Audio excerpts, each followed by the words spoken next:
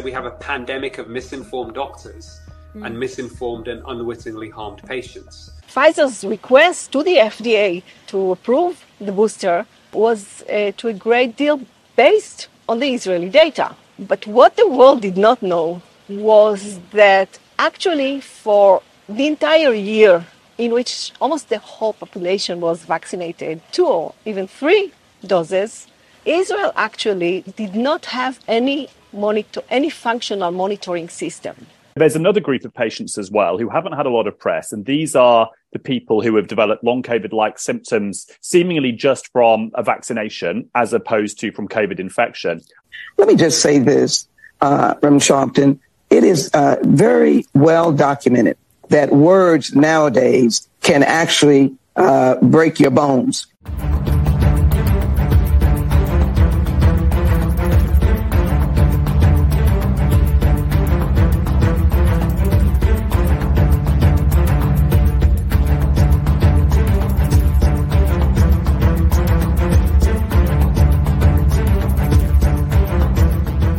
Welcome to the Daily Wrap-Up, a concise show dedicated to bringing you the most relevant independent news as we see it from the last 24 hours. Saturday, December 3rd, 2022. I've got a really good show planned for you today. I mean, almost every single thing we're talking about could be its own headline for its own show, for its own focus. And I actually added, sorry for the delay getting started today. I tend to sometimes run a few minutes late, but today we're about 15 minutes late from the set time. One, because of the near ubiquitous technical issues that seem to happen in 1,000 different ways, different every time, every single show that I don't always get into. Just that on top of 2 things that I added last second. One is an article we'll get into. And again, these 2 things in and of themselves could be the headline today. It's just, there's important stuff to talk about. I mean, and as you can see from the headline, we are going to be talking about what I just called the Twitter Psyop. Now, that doesn't have to mean everything and, everything under the sun Twitter related, but I just really see how this is being used. And that, again, doesn't even have to mean that Elon himself is involved or on and on and on. That we don't know is the point. However this is going and whoever is involved, it's obviously being used. I think it's really important for us to flesh out some of this. We'll go over the censorship in regard to Ye, which we've talked about over the last couple of days. I did on a few different shows. We'll talk about the interesting reason that happened. We'll talk about what that means. We'll talk about the overlap with the direction of where this goes and what all this really adds up to. And I see the overlap personally with the hate speech, words are violence agenda, which is suddenly blossomed everywhere. Now, it's been going for a long time, but you can't miss the transition, as I talked about the other day. The switch from a lot of different things into this new direction, which seems to encompass the idea of medical misinformation as well as hate speech. And it's this perfect direction going forward in their minds.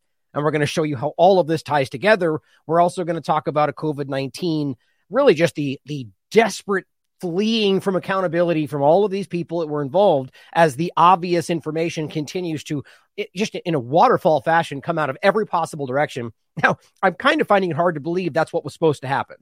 It's always possible, but it's interesting to see some of the people that basically, if it was supposed to happen, these would be the middle rung people being allowed to get thrown under the bus. If it wasn't, then these are all of them trying to flee from accountability, and they're the ones being thrown under the bus. However you look at it, it's obvious that your work and people speaking out and independent media has 100% made a difference more visibly in this topic than I've ever seen in my life. So keep doing it. Keep working. There's one of the points we're going to get into today that was inserted. We'll read through together. I haven't really dove into it deep because I just saw it before I went live, but I figured it was important to talk about. A scientist who worked at the Wuhan lab now says COVID was a man-made virus and it's implicated in the U.S. government. It's very interesting. But we're also going to talk about, well, just the finishing part of it will be a lot of COVID-19 discussion around the bivalent injection. And just really, as far as I'm concerned, the undeniable evidence that this thing is falling flat on its face for exactly the reasons we thought. And their own narrative is showing you why it wouldn't even work. Dismissing things based on the same reason that they're now pushing the injection. It's absolutely ridiculous. And I don't even think many people that are still pushing it even realize that, which seems to explain why they're not the most intelligent people still pushing something that's obviously false. Because they're not very intelligent. I'm just kind of kidding, but not really. That seems to be the obvious example of what we can see today of people that are just so perfectly trained to follow what they're told to believe and believe that's intelligence. It's very interesting. Now, we're going to start with a shout out to, actually make sure I didn't miss something there. In general, it was right. Okay. That was everything. So the starting point I wanted to shout out was a recent interview I just had with James Corbett, which I thought was really, really well done and important. Now, what's interesting, by the way, is for those that saw my outstanding interview with Dane Wigington on the geoengineering focus of it all and where this connects with it, these two things together, I think, are really important. And as I understand it, their general opinions are almost entirely aligned, other than a small difference on the carbon aspect of it and how it plays a role. Both of them are very clearly pointing at the climate change agenda and lie in order to usher in what we're talking about. Now, I just hope you'll watch both of them and, keep your mind open for a lot of this stuff, because these are things that most people in the middle ground of this, it goes against everything we're told from the corporate media, which for you normal TLAV viewers, that's not going to be a surprise to you. But it's a great interview called The Climate Change Gambit and its Transhumanist Roots, which is where we kind of focused on at the end and where this really does tie back to. That may seem pretty outlandish to some people, but it's important to understand this is not a secret thing. It's openly discussed. And the technocracy, the Great Reset aspect, is the middle step between these things. Very important to see. Now, let's start today with the Twitter files. Now, what we're going to go through in the Twitter segment here today, which is actually, I've in many ways over the last so many shows been a little bit poo-pooing on the idea of the Twitter focus and how it's not important. And in ways I pointed out then, I still agree with. But it's obvious that Twitter itself as a platform, not because of the social media and posting what you ate last night, but the real, what it really is meant to serve as is really important to the establishment. I think that's very clear. And it's a lot of social media, but specifically Twitter. So it's interesting to see how this is all played out. So we're going to talk about what was just released, if you can call it that, which I think is very important and seems interesting, assuming this is all genuine, seeing as how we're just looking at Matt Taibbi's Twitter page and things he says he's seen, and that's the gist of what we're looking at right now, unless there's something out there that I haven't seen yet, which I've been looking and following the conversation today, and how interesting it is that this is being taken at face value and hope maybe it's true, and it probably is if we took my gut. But we're going to talk about what that means and why it seems very selective transparency, selective outrage, everything today. And why this is the two-party paradigm in full effect, even if this is true. Then we're going to talk about the interesting part about the censorship and why Ye was censored and what that means, and the very interesting part about the symbol that was used and whether this might actually be a game being played. And then we're going to talk about the same point, but how it relates to the hate speech, words are violence agenda, which is now being, whether he knows it or not, continued by Elon Musk himself. Censoring somebody for posting a symbol, whatever you perceive that symbol to mean, is not violence. Promoting violence even, especially when shared with something that says love everybody, regardless of what you think about it. But that's what just happened. So whether or not you're taking a side in all of this, people are being censored, even in Elon Musk Twitter, for hate speech, for words that are violence in the way that they're talking about it. That's really concerning to me, and I'll show you where this seems to be going. Very, very concerning, guys. And I think that the problem is that a lot of people are choosing not to see where this seems to be going. Now, starting with the Twitter files, here's Matt Taibbi's thread. Now, as I understand it, and I'll show you Elon Musk's own tweet, this is essentially a data dump to Matt Taibbi directly from Elon Musk. And according to his own tweets, Elon Musk was intimately involved in even the fact-checking, which seems a little strange to me. Right? That's not usually how that goes. Usually, if it's a leak, you leave it to the journalist or, whoever's involved to break it down. And, you could argue from like a whistleblower perspective, which is how this is framed. And it is accurate to a degree that has happened and could happen in the past about what it means and so on, because he knows he's working for Twitter. But Elon Musk is not a neutral player in all of this. So it's interesting to see somebody who clearly has stake in the game investing and involved in the process of the actual data, when the main point for me is that there really is no provable source material. That does not mean that it's not there. I want to be very clear about that, because as usual, from the partisan game, people will attack me for pointing that out as if what I'm saying is that it's fake. Hear me, I'm not saying that. The point is we don't know, and that's the point in all of this stuff. So Matt apparently has seen it. Now, Matt has a reputation, and apparently all of this is now resting on that reputation and saying that this is what he saw that was given to him. And I'll get into why even apparently there were stipulations that he wasn't allowed to do this or that to be able to put this out. The whole thing seems very strange to me. So the objective and honest perspective to take on this is this seems interesting. Until it's proven with source material, he could be wrong. He could have been lied to. Elon Musk could have given him half the story and said, here's everything. Do we know if Matt fleshed it out? I mean, we don't know. Let's go through it and look at it for ourselves. Before all of that, let's just take it at face value. Let's go through this and read it, because personally, this aligns with a lot of what I would have thought is happening. But it does very clearly slant in one direction, but that doesn't mean it's not true either. Now, it says, what you're about to read is the first installment in a series based upon thousands of internal documents obtained by sources at Twitter. Which, why in the world, if we're talking about transparency, wouldn't it have been the very first thing to do to just put this data out there? As opposed to leaking it out through an intermediary, then which you don't get to see it. And leaked out in installments for maximum reach and whatever you're trying to achieve. Which doesn't seem to be primarily transparency, does it? That's just, I mean, this is more transparent than before, assuming this is all accurate, right? Everyone's going to jump in and take their stance about what they want to be the case, typically based on their political beliefs. None of that has to do with whether this is proven, right? It's so frustrating to have to weed through all of this to get to the truth every time, or the lack thereof, based upon thousands of internal documents. The Twitter files tell an incredible story from inside one of the world's largest and most influential social media platforms. It's a Frankensteinian tale of a human-built mechanism grown out of the control of its designer. I mean, we're being fed a book here, right? I mean, we get 6-7 tweets in before we even get to data. Now, I'm not saying that means that it's bad or right. I'm just telling you we're being sold here. It doesn't always have to be a bad thing. But I think that's very telling when we were promised transparency. You know, we promised the people have spoken. Everybody who was banned, who didn't break the law or spread spam, is welcome back. Except, wait, we've only seen like 3 people come back, or 4, or more than that around the sides. But where are all the doctors? I'm still banned. I mean, where are all the people that you promised? So this whole thing seems very fishy to me, as if we're being thrown bones to make it seem like things are happening, but not really happening. Just my surface level opinion. Twitter in its conception was a brilliant tool for enabling instant mass communication and blah, blah, blah. And in early conception, Twitter more than lived up to its mission. What is all this? I mean, truly, this is we're being sold on the virtues of Twitter. I mean, or just rather, I guess, just stating what the technological advancements were. I don't see the purpose personally.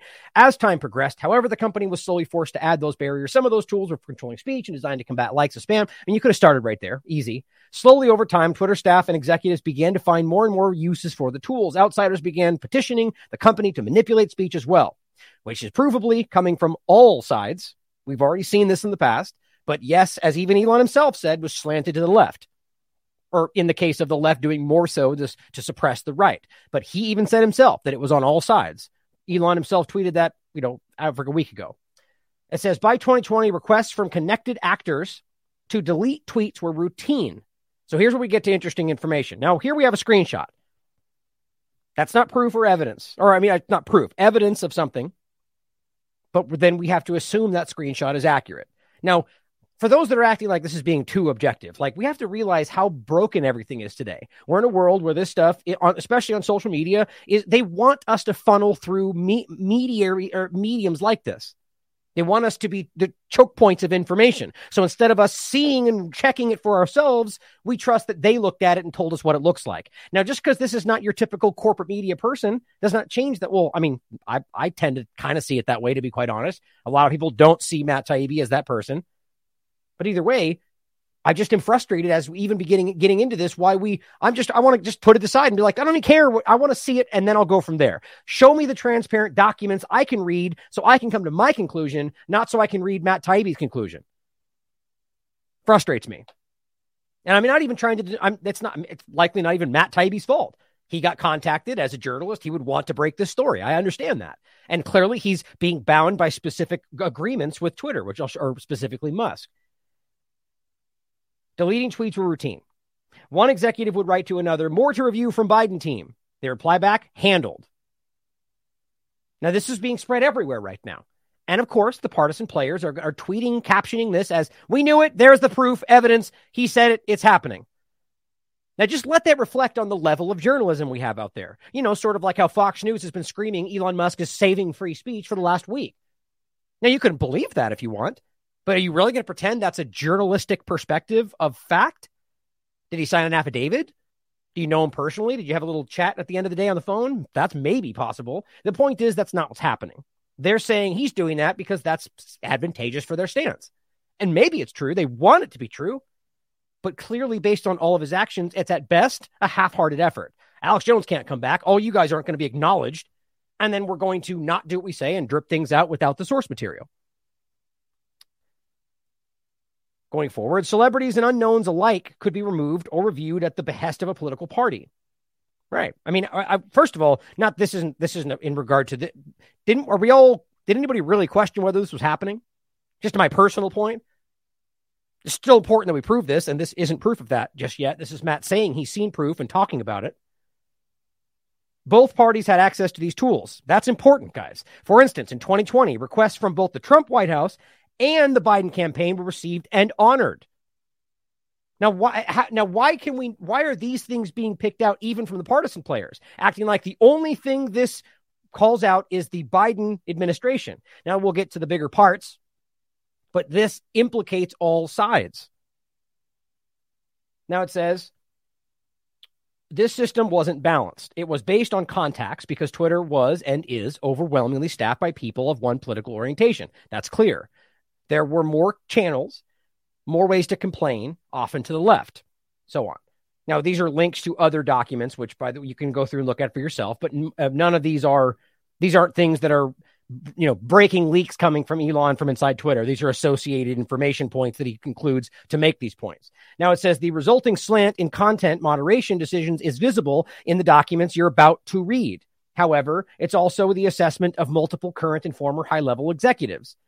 Now, you can go through this for yourself. This is a New York Post article from 2020.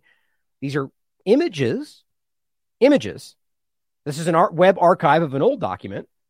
Right. But these aren't, I'm not seeing links. I'm seeing images. Now I'm just like, I shouldn't have to qualify it. I'm not being nitpicky. This is not proof. This is statements of what he's seen claiming it's proof, but yet it's reported as the documents you're about to see. Now, I don't find that to be by accident personally. I think this is about trying to get people to think this is enough.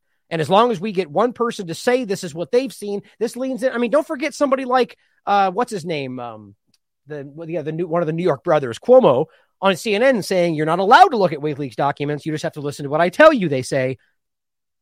Why is this any different?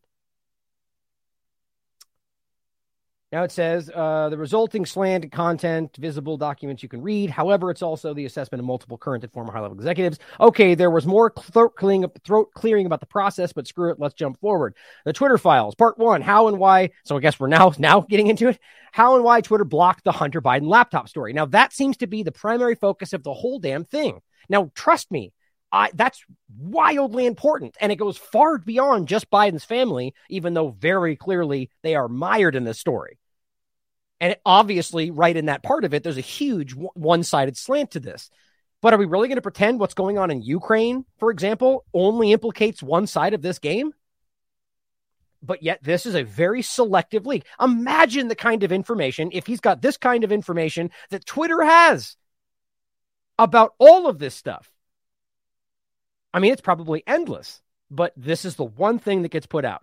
Now, that's important because that's a story that I do believe needs to be fleshed out and needs to be clear because it is true. And it's embarrassing how clearly people are trying to cover this up, probably for personal reasons. But it's another partisan bone, if you ask me. Sort of like kicking Alex Jones to the side, but letting Trump and certain people back on and going, is that good? Are we good? Free speech, right, guys? No, not at all. And a lot of people even supporting him right now are saying the same thing. Where are all the things you promised? Except he's acting like he's only outraging the extreme sides of both left and right. But the reality is the people who are truly upset about this are what he's pointing at as the 80% that are agreeing with him. But they're not. The comments are clear. People are going, where is what you promised? And that's not extreme left and right. That's the majority of people right now expecting transparency. And maybe this will pacify the people that are on specific sides. It'll outrage the left and dig in the right. But the majority of people right now, I think, are going, this isn't enough. On October 14th, 2020, the New York Post published Biden's secret emails, an expose based on the contents of the Hunter Biden's abandoned laptop. Twitter took extraordinary steps to suppress the story, removing links and posting warnings that it may be unsafe. Like that right there, that is wild. with what we know and even what we knew then. The fact that you can suppress a story that's breaking, even if you want to pretend it's not true, you know how often, like just take Poland, for example, how often the mainstream media completely toes blatant false information. So the point is not that it should all be gone, but it should be no censorship is the point. But they removed it because it was true. That's, I think, the obvious point we're at here. But it says they even blocked its transmission via direct message, which shows you the point, I think. They just really wanted to stop this from spreading. A tool hitherto reserved for extreme cases, child pornography, which, by the way, the idea that they can come into your direct messaging and manipulate what you're sending for any reason is wild, because that is and will be abused regardless of the justification and you agree with it, or whether or not you agree with it. White House spokesman Kylie McEnany was locked out of her account for tweeting about the story, prompting a furious letter from Trump campaign staffer. All right, so far, where's the transparency about Twitter other than him stating what he's seen, and which most of us are like, well, yeah, duh. We all seem to kind of know that. The left is like, yeah, good, because that's bad people, so they agree with it. The right saying, well, yeah, we knew that because they're hiding the story. So everyone kind of generally knows what's going on, even though this, if was actual documentation, would be important because it would prove that.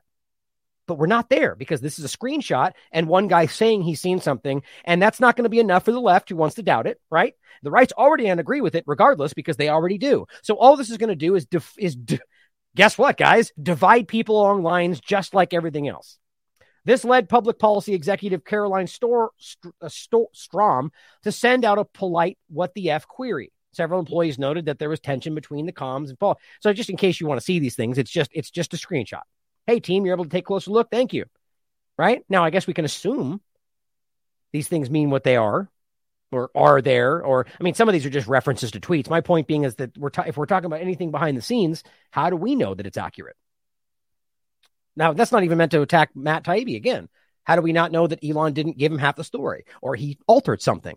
Or maybe something was given to Elon that he didn't know was altered. Like the fact that people just take what face value, what they already think is happening because it aligns with their ideas, is one of the most important social engineering feats of, I don't know, whenever the last 100 years, I don't know, however long it's been going on. Now it says the note returned the answer that the laptop story had been removed for violation of the company's hacked materials policy, which is an interesting statement again. But these were all things that were out there and discussed prior to this. Although several sources recalled hearing about a general warning from federal law enforcement that summer about possible foreign attacks, there's no evidence that I've seen of any government involvement in the laptop story. In fact, that might have been the problem. Well, that's interesting. Okay, so there's no evidence, according to Matt Taibbi, of government involvement in the laptop story. For all the people that are sharing this right now as the bombshell that Biden's involved, how does that not break the whole story? He's literally going, well, the government wasn't involved at all. So now you're blaming this on a bunch of Twitter employees? Certainly possible, but I don't think that makes sense. I think we've seen pretty obvious evidence, maybe not proof, that governments have had their fingers in all of this. But that's one of the things people are picking out of this that are trying to be objective and going, well, wait a minute. Now, did he look for more evidence?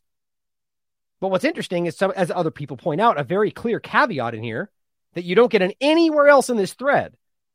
There's no evidence that I've seen of any government involvement. Why that kind of caveat in this statement? Couldn't you just say there's no evidence of any government involvement? I mean, you don't make that kind of that I've seen in every other statement in this thread, which would equally be relevant because it is all what you've seen versus what you're showing us. That's an interesting thing to think about.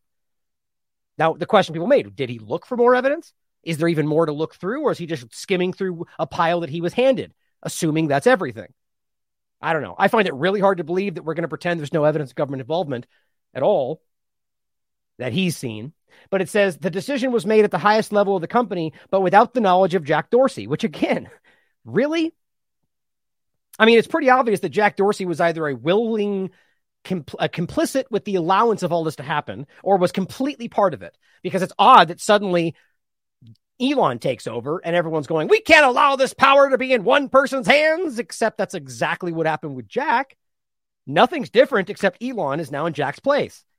Why weren't they saying that before? Obviously, that speaks to something, doesn't it? So it's interesting to pretend, oh, yeah, he wasn't involved at all. With former head of legal, policy, and trust, Vijay Gadde playing a key role. So there's your scapegoat. Now, I'm not saying that's not the truth. I'm just saying there's clearly the person that's being laid out from this. They just freelanced it, is how one former employee characterized the decision. Hacking was the excuse. But within a few hours, pretty much everyone realized that wasn't going to hold, but no one had the guts to reverse it. So it's a quote coming from something. From one employee characterized it, I guess. You know, I mean, what? Same point. I'm not going to keep repeating myself. I get this is just baseless. What is it coming from? How do we prove these things? Now, he says more is coming. Now, if more let's just say everything dumps tomorrow and all the documents are there. Maybe it just did while I'm live and I'm not seeing it. It still doesn't change the question about why this would roll out this way instead of dumping the data for everyone to see, which is what they promised. You can see the confusion in the following lengthy exchange, which ends up including Gade Vinjaya and former trust and safety chief Yul Roth. Comms official Trenton Kennedy writes, I'm struggling to understand the policy basis for making this as unsafe. So here, at the very least, is what I see to be the first internal dialogue, but it's still a screenshot. You know, with a typo. But with the point being that I guess we have to assume this is accurate and is actually something we can source and prove and so on. But it all rests on Matt Taibbi's credibility. But again, are we really going to quibble about the fact that they would just subjectively argue things are unsafe? They're literally saying that your words are unsafe because they do something that caused somebody to make a certain action. I mean, this is abstract. So now they're just going, well, just make the laptop unsafe. Well, that makes perfect sense to me. Again, nothing bombshell for me just yet. But at this point, everyone knew this was effed, said one former employee, but the response was essentially to err on the side of continuing to err. Former VP of Global Comms, Brandon Borman, asked, can we truthfully claim that this is part of the policy? Again, just random. I mean, that could have been typed out on his computer for all we know. To which former Deputy General Counsel Jim Bakers again seems to advise staying the non-course because caution is warranted. So they're going to argue, well, we don't know. So we shouldn't allow this to share because we don't know. But they didn't say that publicly. They came out and said Russian disinformation. And that's still sort of the undertone to most of it. A fundamental problem with the tech companies and content moderation. Many people in charge of speech care little about speech and have to be told basics by outsiders. Now, so this is also something I just don't dislike. Yeah, Matt has a right to insert his opinion because he's the one breaking this story. But everybody like me is coming to this because we want to break down the actual transparency or the alleged transparency, but it's intermittent with his personal opinion and his takes on this. And this will probably, for some people, be like, I don't agree with that. I don't know. It just seems like an intentional way to keep people divided along party lines. In one humorous exchange on day one, Democrat Congressman Ro Khanna reaches out to Gade and to gently suggest she hop on the phone to talk about the backlash RE speech. Ro Khanna was the only Democrat official I could find in the files who expressed concern. Where are these files, damn it? Why wouldn't you release them? Gade replies quickly, immediately diving into weeds of the Twitter policy, unaware Khanna is more worried about the Bill of Rights, I guess. Ro Khanna tries to... Now, if you guys want to see these, I'm just trying to give you the breakdown of what's being reported. It's just a screenshot of supposed internal dialogue that we can't verify. So he's breaking down the gist of it for you. Ro Khanna tries to reroute the conversation to the First Amendment, mention of which is generally hard to find in the files.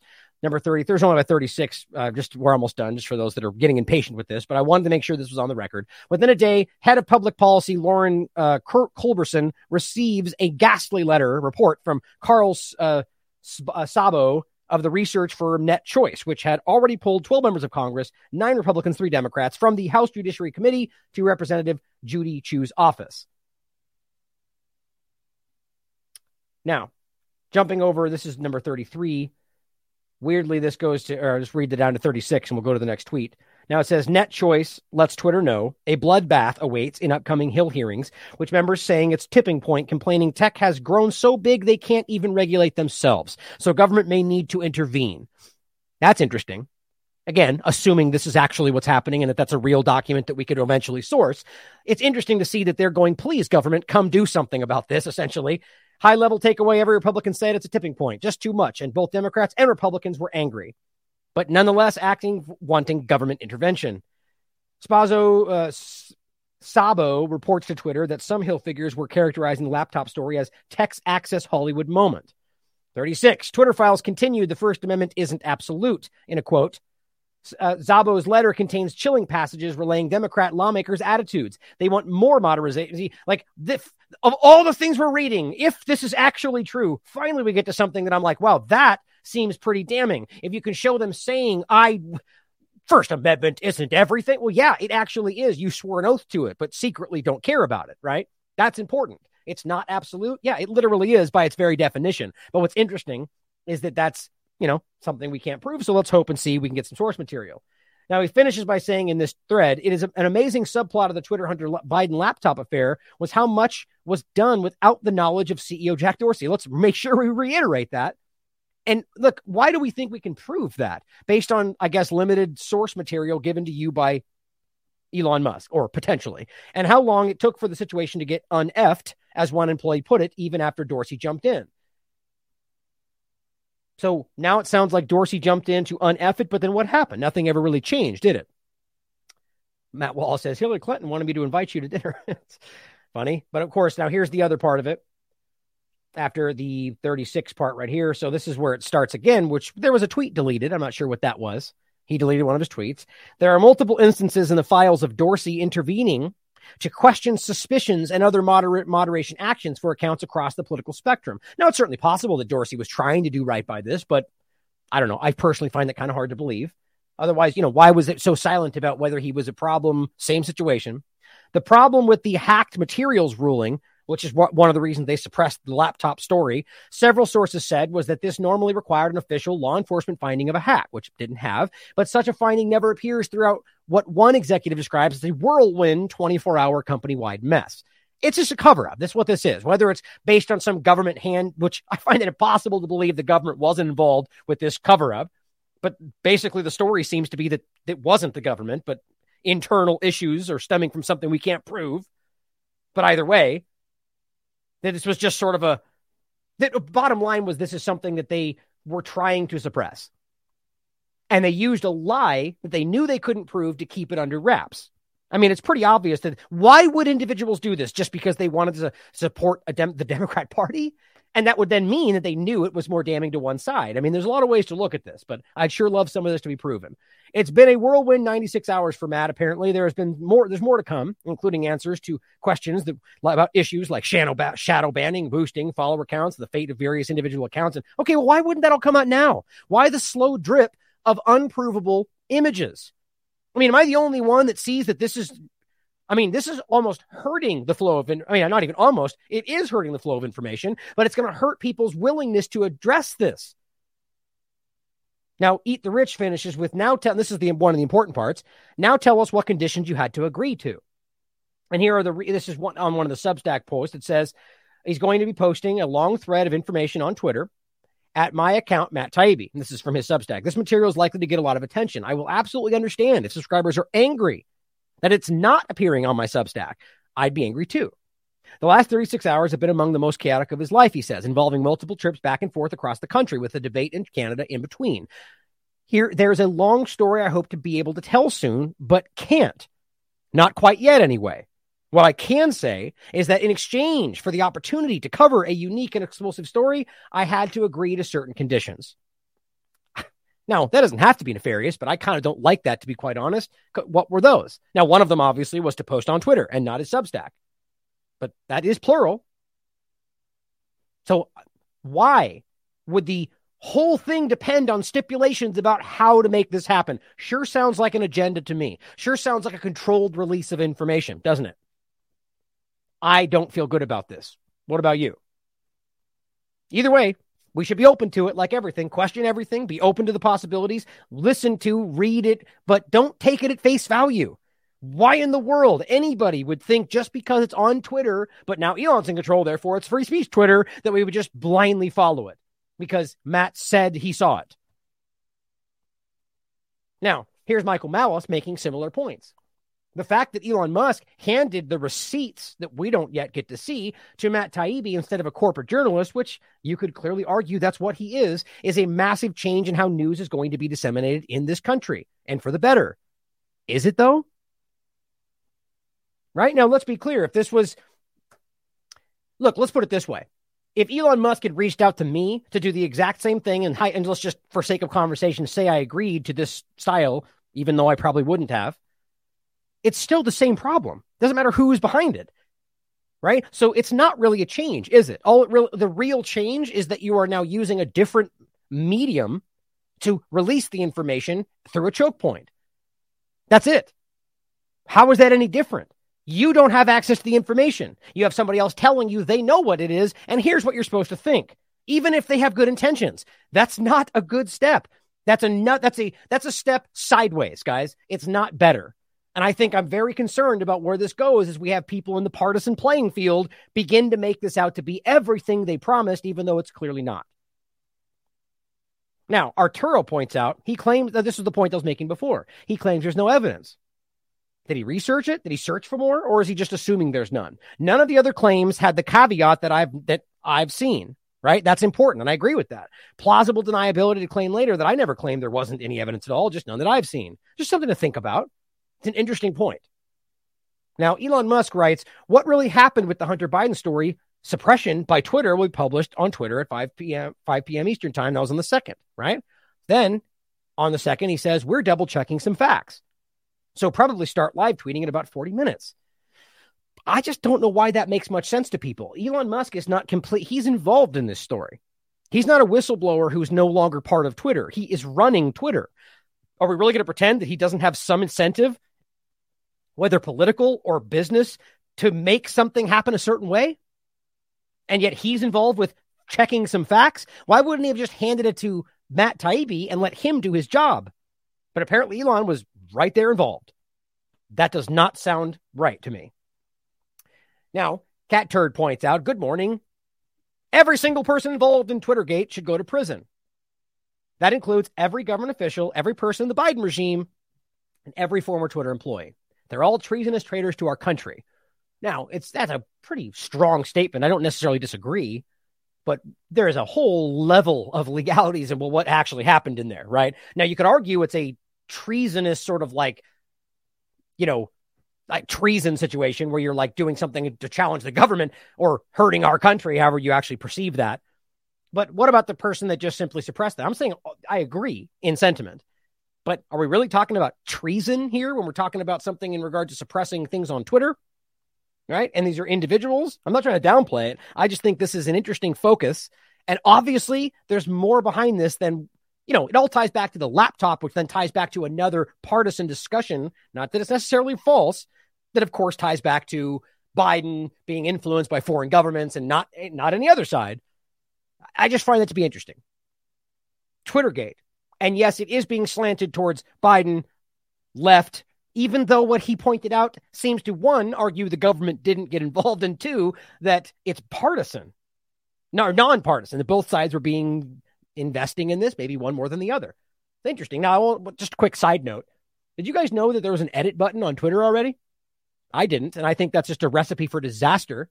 Even though what's interesting is when you click it, you can actually look at the versions, which is a good step, I would argue, because my first thought was that if you're going to edit, then they could just, you respond and they just change their tweet entirely. And then you look stupid for responding to something that's not even making sense anymore, or making you look like you made a bad argument, blah, blah, blah. That can still happen, by the way, because people might just miss that it says edit. So you respond, they change something, update it, and you don't even get to know. Most people probably miss that. That seems like a strange thing to do on kind of a living record as they go, but whatever. Either way, keep your eye out for that. I don't even see how these are different, to be quite honest, but apparently there's an edit button. That's pretty interesting to me. Which, now, how will that be applied? And can it be manipulated, right? Are we going to see things change that were once saying something 10 years ago, let's say? That's confusing, right? I don't feel like that's going to be honest, but let's wait and see. Now, just to point out something else before we go over to the next part of this, on Facebook's side of this, it's also happening, and I don't think this is partisan, guys. Bernie's tweets points out from New Zealand. This letter confirms the New Zealand government actually has backdoor access to Facebook's takedown portal. So not that they get to petition them, but they literally have access to their portal to take things down of their own accord. That's crazy. Not really crazy. It's exactly what I might have expected, but it's wildly over the top and showing you that they are absolutely involved with this, meaning the government is able to not only spy, but also censor any citizen at any time for any reason. And this is the document you can read for yourself. Yes, the Department of Internal Affairs has access to the takedown portal, where they admit it. And just in case you don't want to trust this tweet itself, here's the report itself coming from, this is Yahoo News, but this is, well, they're citing the Intercept, but this is, I forget what maybe this is just Yahoo News. Usually Business Insider right there. Facebook has a special portal for government officials to request, not just request, users' content be throttled or suppressed for vaguely defined disinformation. So at least it's being covered. But when you dig into it, it's not just about requests. They have the ability to actually make action. The bottom line is this is all of social media. It's not just Twitter. But Twitter's obviously the primary focal point for them. But this is everywhere, guys. Your governments are absolutely influencing the flow of information. And let's not pretend like Elon Musk specifically is anything but an insider. So we should be very skeptical if we're just being set up for another illusion, right? The new Trump situation where, hey, Trump got elected. Everything's good. We already won. Let's all sit back down, right? Elon took over. We're done. We saved it. We're back. Nope. It's the same thing happening again. Same game being played. Now, Ye just got censored. In case you haven't heard that story, that's literally circled the globe 35 times already. The point I made before we get into the hate speech overlap was it's an interesting turn, isn't it? In the Elon saving free speech debate. So Alex Jones isn't allowed back. And it's debatable whether you argue about the law being broken or egregious spam or whatever they're trying to apply to him. You can have your opinions about it. But the bottom line is if we're talking free speech, he had every right to make his statements as much as you may think they're deplorable. But if this is about free speech, that's not what this is, obviously. And I'll prove this to you right now, despite what you are feeling about Ye's comments, which have nothing to do with what he posted on Twitter in the context of, the sense that what he says on Alex Jones's show should not have any influence over whether he's censored on this platform. It should be based on his content, which it was. But I'll prove to you what they did use to censor him and why that proves to you that even Elon's side of this are towing the line that words, symbols are violence, even though that's ridiculous. And that is going to be used to justify the fact that what we're saying right now, for example, is actual violence. And therefore, we're domestic terrorists. Now, you may think that's a leap, but all you got to do is read Biden's executive order that absolutely in one paragraph ties it all together. That is a possible domestic terrorism situation when you are spreading misinformation that puts people's lives at risk. That's exactly what they already framed. This is the beginning of this push into that territory. I argued all the stuff we're talking about today. Now, I said, if you don't defend the right to express the most appalling speech, you don't believe in free speech. That's a simple, undeniable statement. Now, you can argue that you believe in limited speech, but then make that argument and make clear that you don't believe in free speech. You believe in limited speech because these things are crossing lines. Now, look, we could even have a genuine debate about that. I would even respect your stance if you believe it and stood by that. I disagree wholeheartedly. But see, the problem is they're arguing free speech while absolutely doing the opposite from an entire discussion point here. But this will surely divide, the censorship of Ye will divide the people fighting for free speech. Likely the point, guys, even if those involved don't know it. Divide and conquer. Now, he was censored, which I'll show you next, for an image of the Star of David. Now, there's a lot of just people arguing otherwise. I'll prove to you this is what it was. And this was what was discussed even corporate media points. This was the catalyst. Now, whether there was something else involved is possible. I'll show you the whole breakdown. A Star of David with a swastika inside of it. Technically what it was, but I'll show you where it comes from. And this may have even been a pretty savvy move to see if they would take the bait in regard to who posted this. I'll show you what I mean. Regardless of your opinions of this post, images and words are not violence, guys. Do we really need to go back to kindergarten for those paying attention to this who disagree? Images and words are not violence. It's the joke to say sticks and stones might break my bones, but words, really? Now suddenly it just changes? Now, I played that little montage in the beginning of a bunch of different things. Maybe I'll start doing that going forward. One of them was exactly that, where she's saying this, and I'll play that clip in a moment. That words are now actual violence because they just apparently woke up yesterday and decided that. Regardless of your opinions, it's not the case. And just like I've been pointing out, all of the establishment, clearly including Elon, are trying to tell you that they now are. And this guy points out Twitter is used around the world, not just America, doofus. Other parts of the world, like Europe, have smart laws around hate speech. I wasn't actually planning on reading this, but here's the point, and there's you missing it completely. Right, so the argument is that they have laws about hate speech, so you don't understand. Then clearly you're not listening to what I'm saying.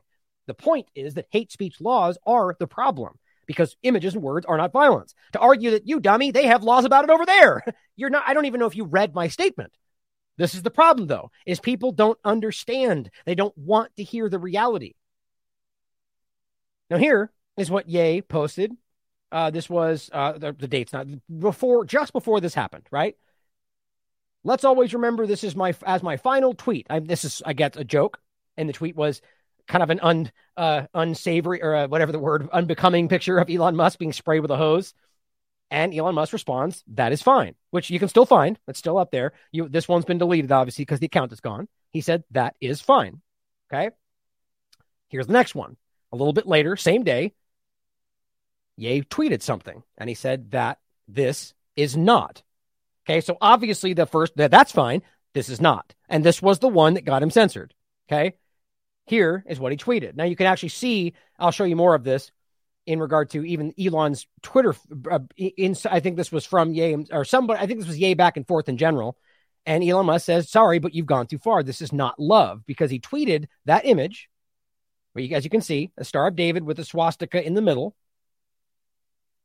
And by the way, I'm not even going to get into the historical, which is valid and important, the history around these symbols, specifically the swastika, and how it's not necessarily people that there's inverse of it. And there's two different ways to it, obviously. And one, they have different meanings, and even both of them historically go back to things that are completely not about violence and hate, blah, blah, blah. But that's important, but not for the point I'm making today, because that's not even what this is. I think this was intentionally used to make a point. Not even the points that Ye is screaming about on InfoWars, right? But here he posted, and this is the actual tweet, and what it said was "love everyone," #love speech, and this image. Okay, Elon responded first saying, that one is fine, but that one is not.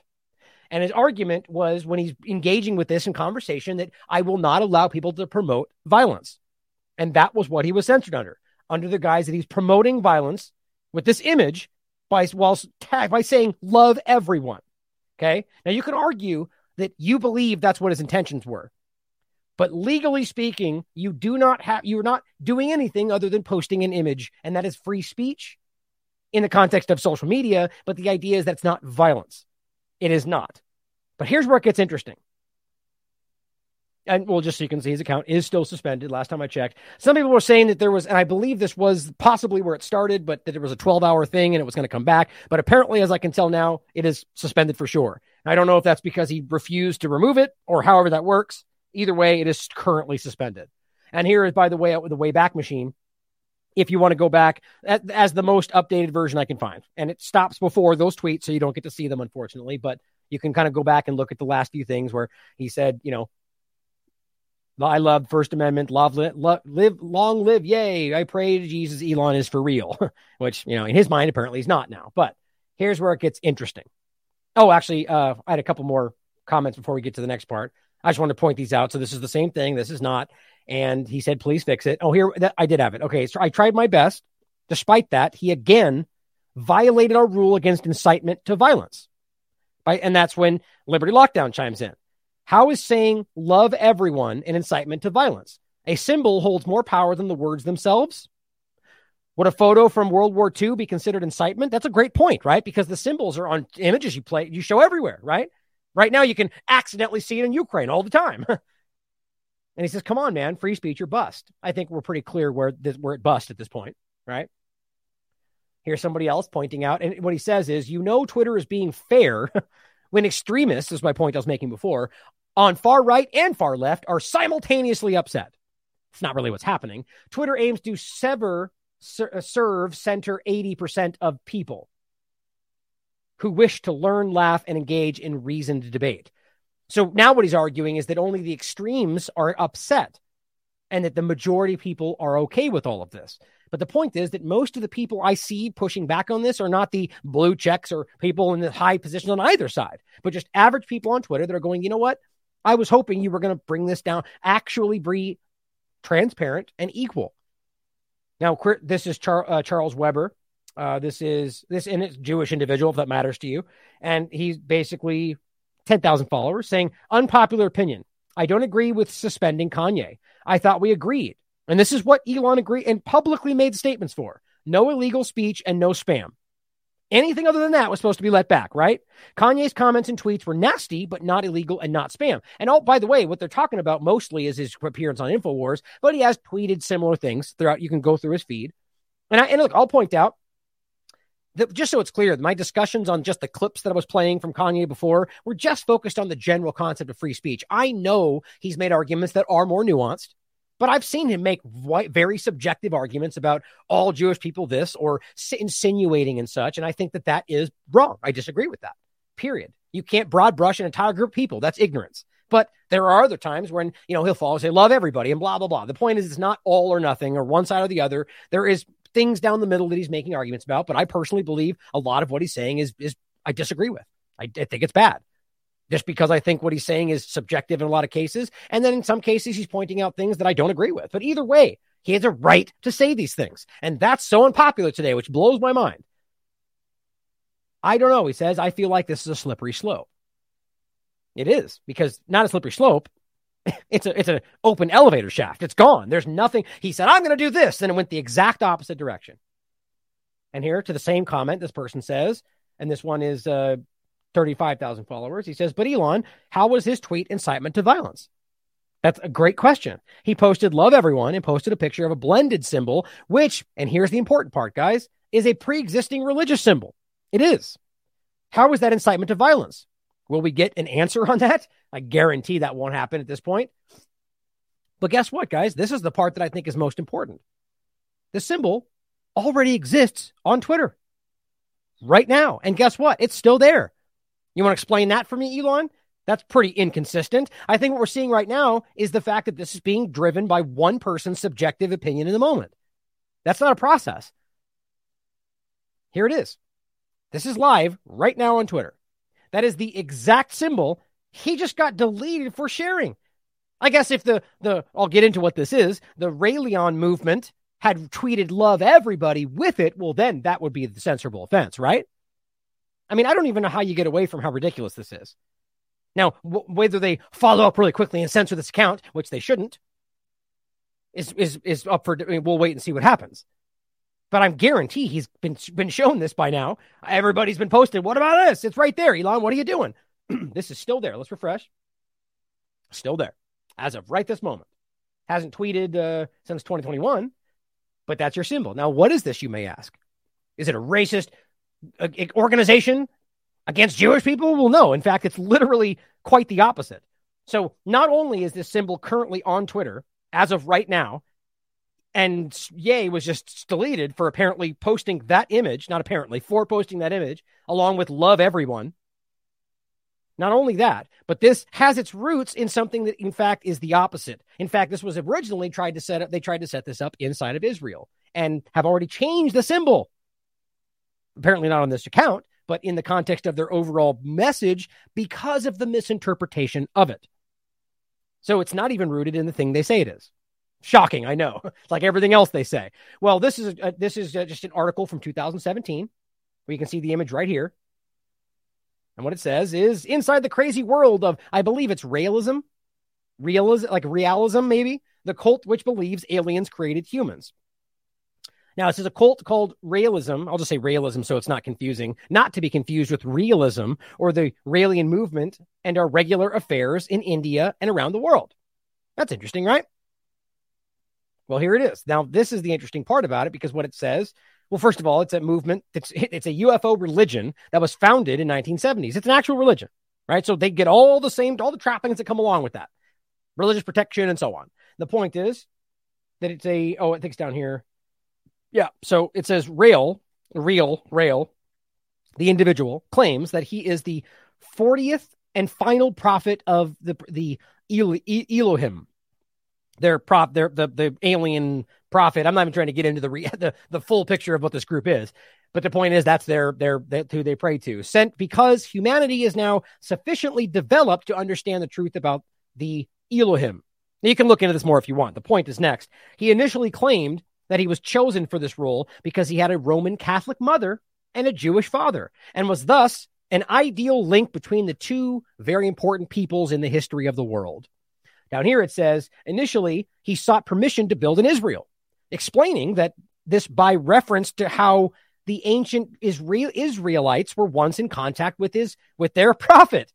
Right? So, in fact, it's quite the exact opposite of what they're saying the symbol is. He has also stated that the embassy would constitute the third temple referred to in Jewish prophecy. So it's like the exact opposite. It's leaning into the group they're saying this is supposed to be an insult to. Now, it says the symbol initially used to signify realism was a 6-pointed star with a swastika in the center. Now, Rael stated that this was the symbol he originally saw on the whole of Elohim's spaceship. Not just the swastika, but the whole thing. And that's why he used it. The realism use of the swastika, a symbol that had been prominently used by Germany's Nazi party during the 30s and 40s, resulted in accusations. In 1992, the realist movement altered their symbol, replacing the center of the swastika with this swirling shape, just to avoid the misconceptions. Right? Okay, so that's where we are now. But you can still see that you see them kind of, you can see it says here, the current version, and then you can see the old version right there on a little pendulum, or a little pendant. So the point is that they changed it, right? But you can still see it on their symbols and stuff, and again, on their actual account that's currently live on Twitter right now. I just don't know how you get away from that stupidity and acting like it's justified. Now, whether that was all part of a game, whether this was a post by Ye to prove this point, I don't know. Either way, it's clear that he was censored based on something that's currently out there, so that makes no sense whatsoever. But all of it, guys, all of it is leading to the idea that your symbols and your words are violence if they decide so. I don't know whether he's aware that he's towing that line or not, but that's very concerning to me. Now, here's what President Biden stepped in, because, of course, this is totally not a large agenda, right? Says, I just want to make a few things clear. The Holocaust happened. Hitler was a demonic figure. And instead of giving it a platform, our political leaders should be calling out and rejecting anti-Semitism wherever it hides. Silence is complicity. Of course, the idea of the anti-Semitism is the primary thing they've been pushing about hate speech and where it all ties to long before we ever got to this point. And it weirdly got put aside around the concept of, medical misinformation. And yet the very people as the unvaccinated group were the ones being treated like the pariahs of society. Even Holocaust survivors themselves saying this is worse than what people in my position went through. That's not my statement. That's what they said. Of course, that's not even discussed. But now it's kind of flip-flop back and we're going a new direction. Now it's all hate speech again and violence, whatever category it comes from. And now we're back to pretending that it's all about anti-Semitism. And which, by the way, don't forget, as Whitney and I've talked about, and I'll point this out in a second, in 2020, we had the election special discussion with people like Elizabeth Newman coming up and saying, well, we see this building and we don't know how to stop it. And what were they talking about? Anti-Semitism. I guess it just took a pause during COVID-19. I guess so. But it says silence is complicity. Aha, right. So now it's violence if you say the wrong thing, and if you don't say anything, you're complicit for not attacking that violence. Seems like they can just make whatever they want out of anything, right? Everything means nothing, nothing means everything. Either way, what they're saying is you need to stand up and say, I don't agree with these things, which you're allowed to say.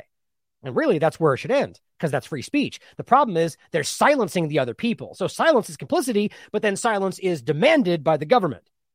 But Gareth Ike chimes in as he's going, these people, we're not allowed to be anti-Semitic, and then while funding and arming actual Nazis. Gareth Ike points this out. Think about the stupidity of that. Boy, they're literally even been forced to admit that in part by the corporate media, arming neo-fascists, fascists, neo-Nazis, Nazis on the ground in Ukraine right now. And yet, we're going to stand up and say, just think about the stupidity of this position. While you're fighting a war against Nazis and white supremacy while funding the largest entity on the planet of exactly that. You just can't get much more stupid than that. Meanwhile, here's Zelensky, this was just recently announced, and here's the actual post about it. Ukraine to prepare a law banning churches affiliated with Russia, of course. So, mostly Russian Christianity and Orthodox Christians right before Christmas. Almost like Israel does when they attack specifically Christian people right like during Christmas. No big deal, though, right? Zelensky actually announced a ban on the activities of the Ukrainian Orthodox Church. So it's not just Russians, by the way. You're essentially banning Orthodox Christianity. But this is okay, though, right? So while we're talking about neo-Nazis and fascism, let's ignore the fact that you're funding the most obvious example of this that seems to be in many ways directly attacking what we say we're defending. But no big deal, though. Quote, it is necessary to create such conditions in which any figures dependent on the aggressor country will not be able to manipulate Ukrainians and weaken Ukraine from within. So we're going to attack your religion. And, all the other people there that no longer have their church, they'll just caught up in the midst of it. And it's not our fault, though. Doesn't anybody care about the collateral damage? Well, not, of course, when the good guys are doing it, right? In quotes. But we'll get to more on the absurd reality of the Ukraine situation in another show. But as Wyatt points out, main takeaway from the Kanye interview? Well, if you want to say I like Hitler on a live broadcast, just don't forget your Azov badge. And then you'll get canceled instead of getting invited to Congress. Or you'll get invited, right? Think about how ridiculously obvious that is, right? So we see people with swastikas and people literally openly saying they like Hitler or saluting Bandera. And it's, you don't understand. You don't understand. And then he says this with all sorts of caveats and tries to make it about everybody. And I love it. And that's the problem. As his point says, just wear your Azov battalion badge or you'll get canceled instead of getting invited to Congress. And as I said, Wyatt with the best take of the day. And if you think this is about Kanye, you're not listening. And then, of course, since we were going to say the best take of the day, let's take a look at what the worst take of the day was. Here's Ben Shapiro. Ye is clearly suffering from a mental breakdown. It's an act of cruelty to have him on the air at this point. He needs treatment, not a spotlight. Now, you may argue that he's suffering from something or being manipulated or part of an agenda. But from this guy, my point was just, let's take a quick dance over to what his hot take was on COVID-19 injections a couple years ago. The vaccine is 95% effective in preventing you from getting the virus and also mitigates the severity of the disease. 99% of those who actually get COVID will survive, which translates now to we were tricked. They didn't tell us. Great cover. Great sidestep, Ben. They didn't let us know, apparently. They didn't let us know. Yeah, or otherwise, you could argue that means you didn't do your research. But, whatever. Let's let that go. But if you're going to pretend that this is the epitome or this is what this kind of work looks like from this journalist, then maybe we should question other research that's based on corporate media arguments, right? The point is, Elijah Schaefer said your immune system has a higher success rate at combating COVID than the actual vaccine, which is true. In other words, get the vaccine, dopes. Yeah, that aged real well. Good job, Ben. Way to do your due diligence, man. We were looking at the source material. That's how we actually knew. We weren't tricked. So when you say you're tricked, that means you were buying what you were sold. That's great journalism. Bottom line is, maybe we should think twice before we take the hot takes from people like this. But let's talk about the violence part of this, right? The idea that your words are violence. This is where this is going. In fact, this is where it already is. We're already seeing this everywhere you look right now. And by the way, you guys know this is not new. The hate speech argument's been building for a long time. But we saw that it kind of got pinned for a minute during all this. Now, you still saw the narratives float around, but we were obviously focused on vaccine misinformation the whole time. Now it's kind of a catch-all for all of it. Not surprising. Well, let's start with this article from the Telegraph. Britain is sleepwalking into censorship, and we're running out of time to stop it. Well, maybe this is a genuine take from somebody inside this platform. I find it really hard to believe anything's genuine from the corporate media these days, but it's certainly possible. But here's the main point of this. The revised online safety bill, the thing we've already talked about, that's being used to just do whatever they want, essentially, still incentivizes big tech to turn its algorithms against legal speech from the Telegraph.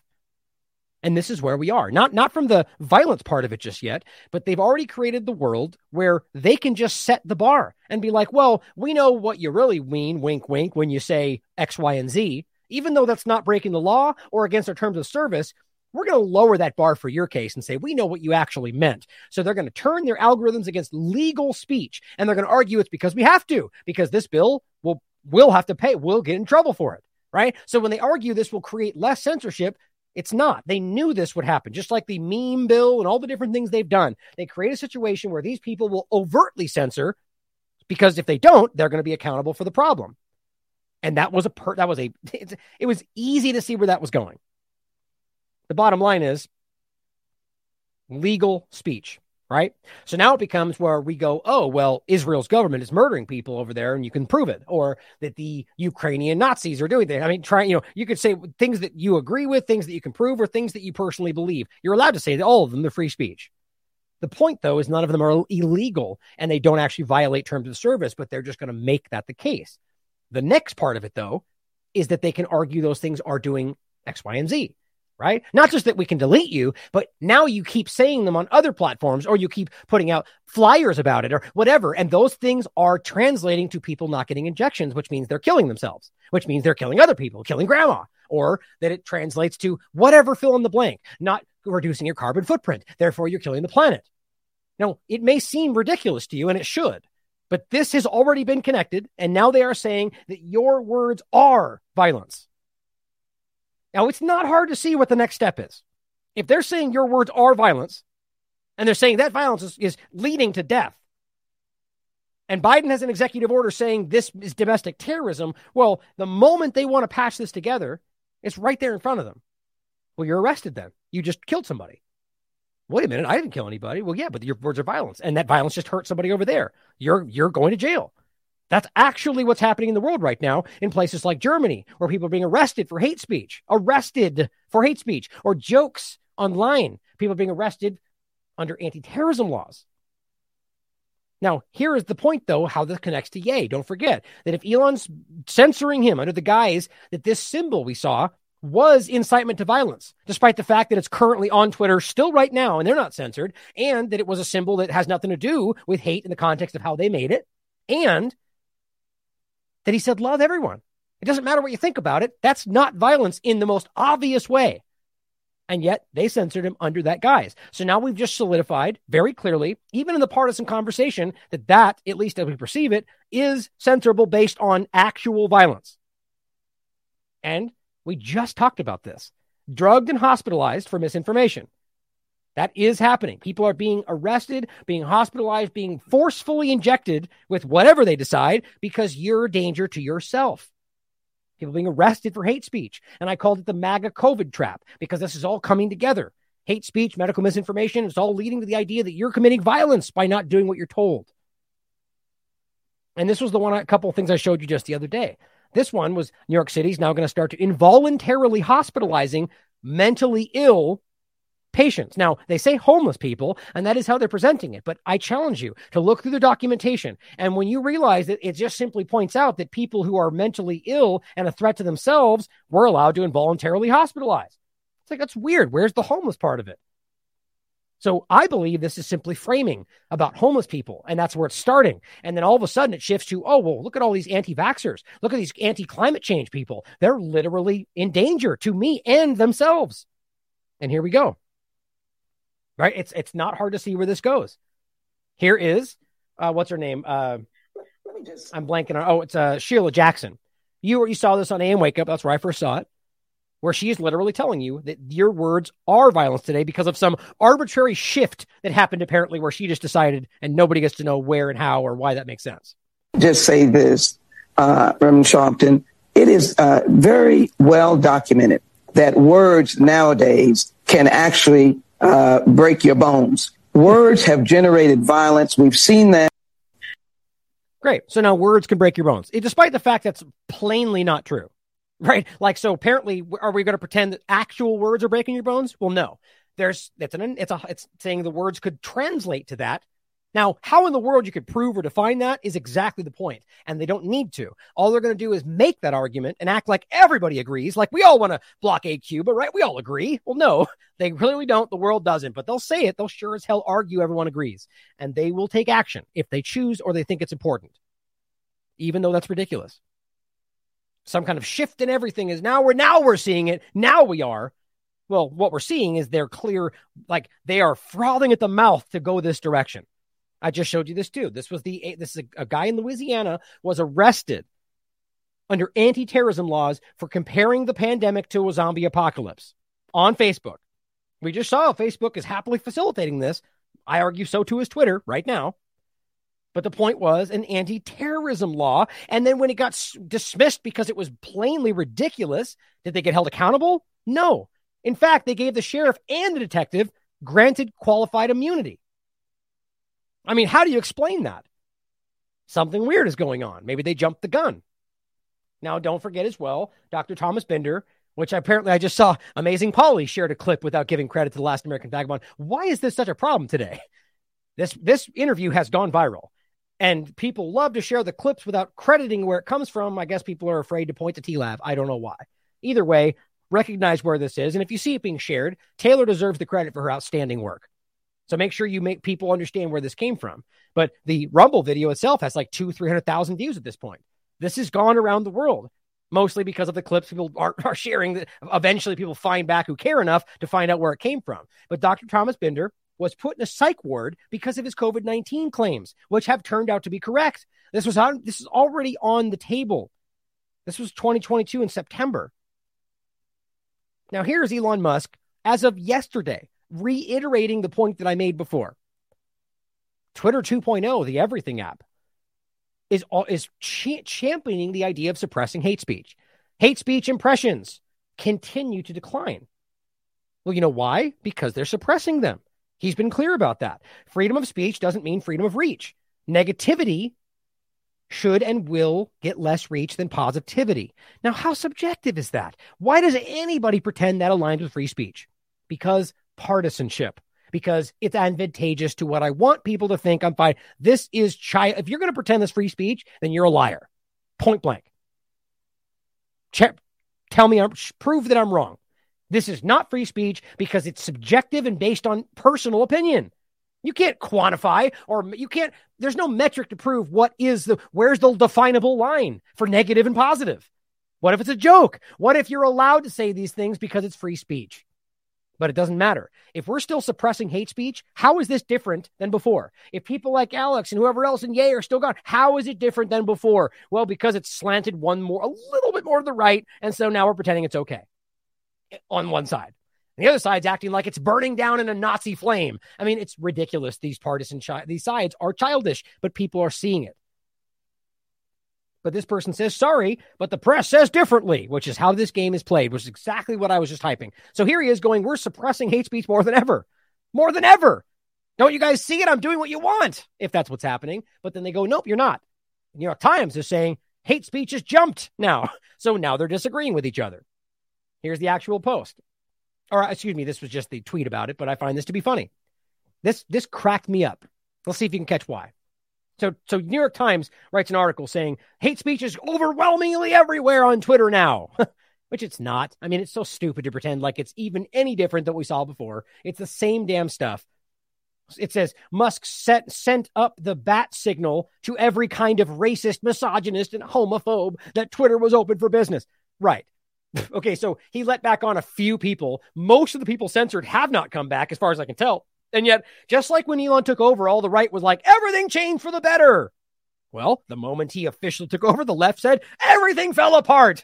No, it didn't. We're right in the middle, just like before. I'm so tired of the childish, juvenile, partisan games.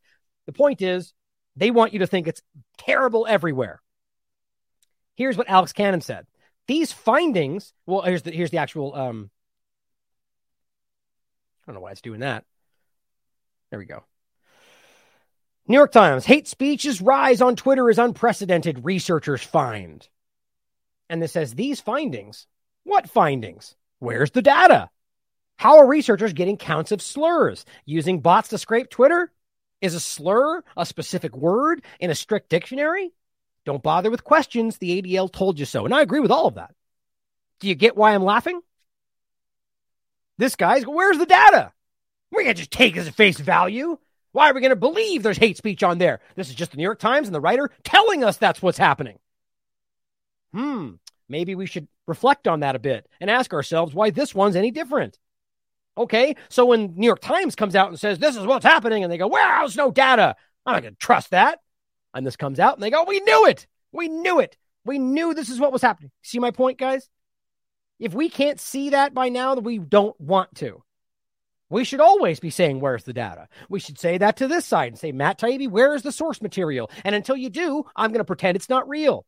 Or at the very least, I'm going to consider that it could be not real. That's just completely hypocritical. Now, I'm not saying Alex is on the other side saying, this is true, but we do see that happening, right? And people are going to choose that this is not, I mean, personally, I completely agree with this because the ADL is ridiculously subjective about what they deem to be anti-Semitic. It could be tangentially created. It could be completely side story to this, where somebody they say was connected to a white supremacy group that was involved in something, and they just go, that's anti-Semitism Because, white supremacy is also the same. That's not the reality. And in many cases, things aren't white supremacists. They say they are. Or the idea that we can say that's a Zionist action. They go, oh, anti-Semitism. And they write that down. So it's ridiculous. Either way, we should want data on all sides. So Elon says it's going down. They say it's going up. I personally have the mind that it is probably going down because Elon is saying he's personally, or rather they're directing him personally to suppress that content. Interesting. I just think that's very, very obvious. Now, just to reiterate it, guys, don't forget the overlap that I saw personally during this process, where I initiated my appeal process because we thought this was happening. And instead of being denied for the third or fourth time under the same claim of medical misinformation, it suddenly shifted to hateful conduct or promoting violence. Well, that's pretty interesting, right about the time when everything shifts into where your hate speech is violence. Isn't that interesting? And also because, well, if you're hateful conduct or you're violently acting, well, that's one of the reasons they won't let you back on. So here's an easy excuse to go, oh, well, T-Lab is violent and he won't let back. Okay. Now, just to be clear, I don't know what will happen tomorrow. And I'm not saying that this is the most important thing. I'm just pointing the reality out. For those that say, like somebody commented on, that's funny. Let's check this out. That's funny. Doesn't exist. I just saw the follow button right there. But people are saying, like, I was on Alison Morrow's show and somebody commented going, here's what he's done so far. This and that and this and that. And it's like, okay, all these things that he says he's done that we're just going to assume. There, right off the bat, already assuming that he says is true. But then going, which one should he have not done so you can have your account back? I just laughed. Like, okay, that's what I'm saying, right? Because I'm the most important thing. It's just partisan lashing out because you don't like what is being pointed out. All I'm pointing out is what's the reality. How do you disagree with easily provable state? This is the truth. This is what's happening. Take it for what you want. It's not the only thing happening. But the interesting part is I was denied, despite being censored specifically for medical misinformation that has been proven to be true. And they apparently have no longer even have that policy now. But it's easy to keep me censored because they just go, oh, it's violent. Apparently the account that I'm no longer using and somehow initiated a new thing. Anyway, the point is, of all people, somebody who advocates nonviolence on a near daily basis, I'm now apparently promoting violence with my show. But it's an easy way to keep this from changing. And I talked with Whitney yesterday, which is, I believe, out for subscribers only, but I think tomorrow or the next day she'll be uploading it for everybody. A really important conversation. Now, we focused kind of on the Kanye West thing again, but it was the broader conversation of what this really ties back to. And as always, Whitney's got incredible additional points and things that her research that we kind of patched together. It was really important. And it says, and how it's being used to further troubling censorship and domestic terror agendas. And I completely agree with this. And so it was a really important conversation. Now, one of the things we pointed at is exactly what happened the next day. DHS warns of heightened threats ahead of the holidays. And guess what it's about? The Department of Homeland Security is warning of rising threats in the coming months, which they always seem to. A report from DHS referred to a heightened threat environment with the risk of domestic terror attacks committed by lone wolf actors or groups motivated by personal grievances and violent ideologies. And just it's so ridiculous what they write out here. First of all, is it certainly could there be? Of course, there could be somebody that could do something like this. But the timing of it all related to exactly this and the Ye interview and Twitter and where all this goes, this is about the same topic. And now they're going to argue that this is because of that. Now, one thing I said in Whitney's discussion was that's what I see coming next, which scares me. Now, right now is the perfect opportunity for a psyop to say, or just taking advantage of some violent act, which they happen all the time around the world, all the time around the country. They could just choose to pluck one out of obscurity and say it's what they want it to be. The point would be, this is the proof of how violence or words do immediately translate to violence, right? I did this because of what Ye said. There you go. Over. Suddenly, we're all being censored and actually being charged with violence or whatever the term would be, breaking the law because we are saying things they deem to translate to violence, whatever that amounts to. That's what I'm worried about. I see that. I hope it doesn't happen because it's a dangerous step. But it reports refer to the heightened threat. It says potential targets include public gatherings. There you go. So don't go out, right? Don't go around all the anti-vaxxers, religious institutions, government facilities, schools, and LGBTQ communities. So just everything under the sun. all the different things we question. Also warned of possible attacks against them. Well, here's what's funny. Why wouldn't they just list it all in one sentence? It's such a choice to do that. They said the potential targets are X, Y, and Z. They also said these three things. What a weird way to say that, right? Wouldn't you just say, here's all the things they listed off? The point was they want to accentuate these things. They also warned of possible attacks against the media. Okay, because they're a protected class, don't forget. Critical infrastructure, whatever they can mean whatever they want it to mean, and perceived ideological opponents. And they get even more specific. Check this out. Quote, perceptions of government overreach, just perceptions, because we know it's not happening, continue to drive individuals to attempt to commit violence, targeting government officials and law enforcement officers. They are desperate to drive that into reality. That's what they pretended was January 6th. That's what they pretend is anything they're pointing at. They are desperate to drive you guys into taking the bait. Some, they say, domestic violent extremists have expressed grievances based on perceptions that the government is overstepping its constitutional authorities. I mean, that's verifiably what's happening. They just have a reason why they do it. Or, they say, failing to perform its duties. Okay, like what's funny about it is now what they're going to argue is if you even point those things out, you're now a potential terrorist because those things lead to violence. You see the subjective connection, the same point they're making. Now, could that be? Of course. Somebody could genuinely decide to take a violent act because they believe this is happening and the government has lost control. Now, we can all understand why they see that. The violence is never the way to go because they want this from you. They want this from all of us. They are desperate to paint this picture. Don't take the bait. Violence is not the way to go. Failing to perform its duties, which, I mean, if we pretend we agree on what those duties are, it's obvious they're not doing so, but they have a completely different picture in their minds. But check this last point out. They also highlighted the recent attack on Nancy Pelosi's husband. Well, there you go. This is what it's about. The fact that government's not doing what they're supposed to. Or rather, we think that because we're anti-vaxxer conspiracy theorists. Which, by the way, in other documentation is already outlined as dangerous and we should medicate them. It's everywhere right now, everywhere. So this is how this is working. This, I promise you, is going to lead to the actions or the opening of a discussion around taking action around people who are simply saying what they believe, even if they may be wrong. But most importantly, stuff that we can prove is right. Now here is why I'm so concerned about who this really is and where this is going, whether he knows this or not. Here's Bloomberg breaking. Elon Musk's Neuralink aims to start putting in coin-sized brain implants into human patients within 6 months. Six months. Wow. Right. So it's fake news to talk about chip implants, apparently, right? In 2021, you talk about chip implants and you're a conspiracy theorist. Now it's 6 months away. Right. So as usual, 6 months is the difference, right? But here's Wake the Sleepwalkers points out something that I keep talking about.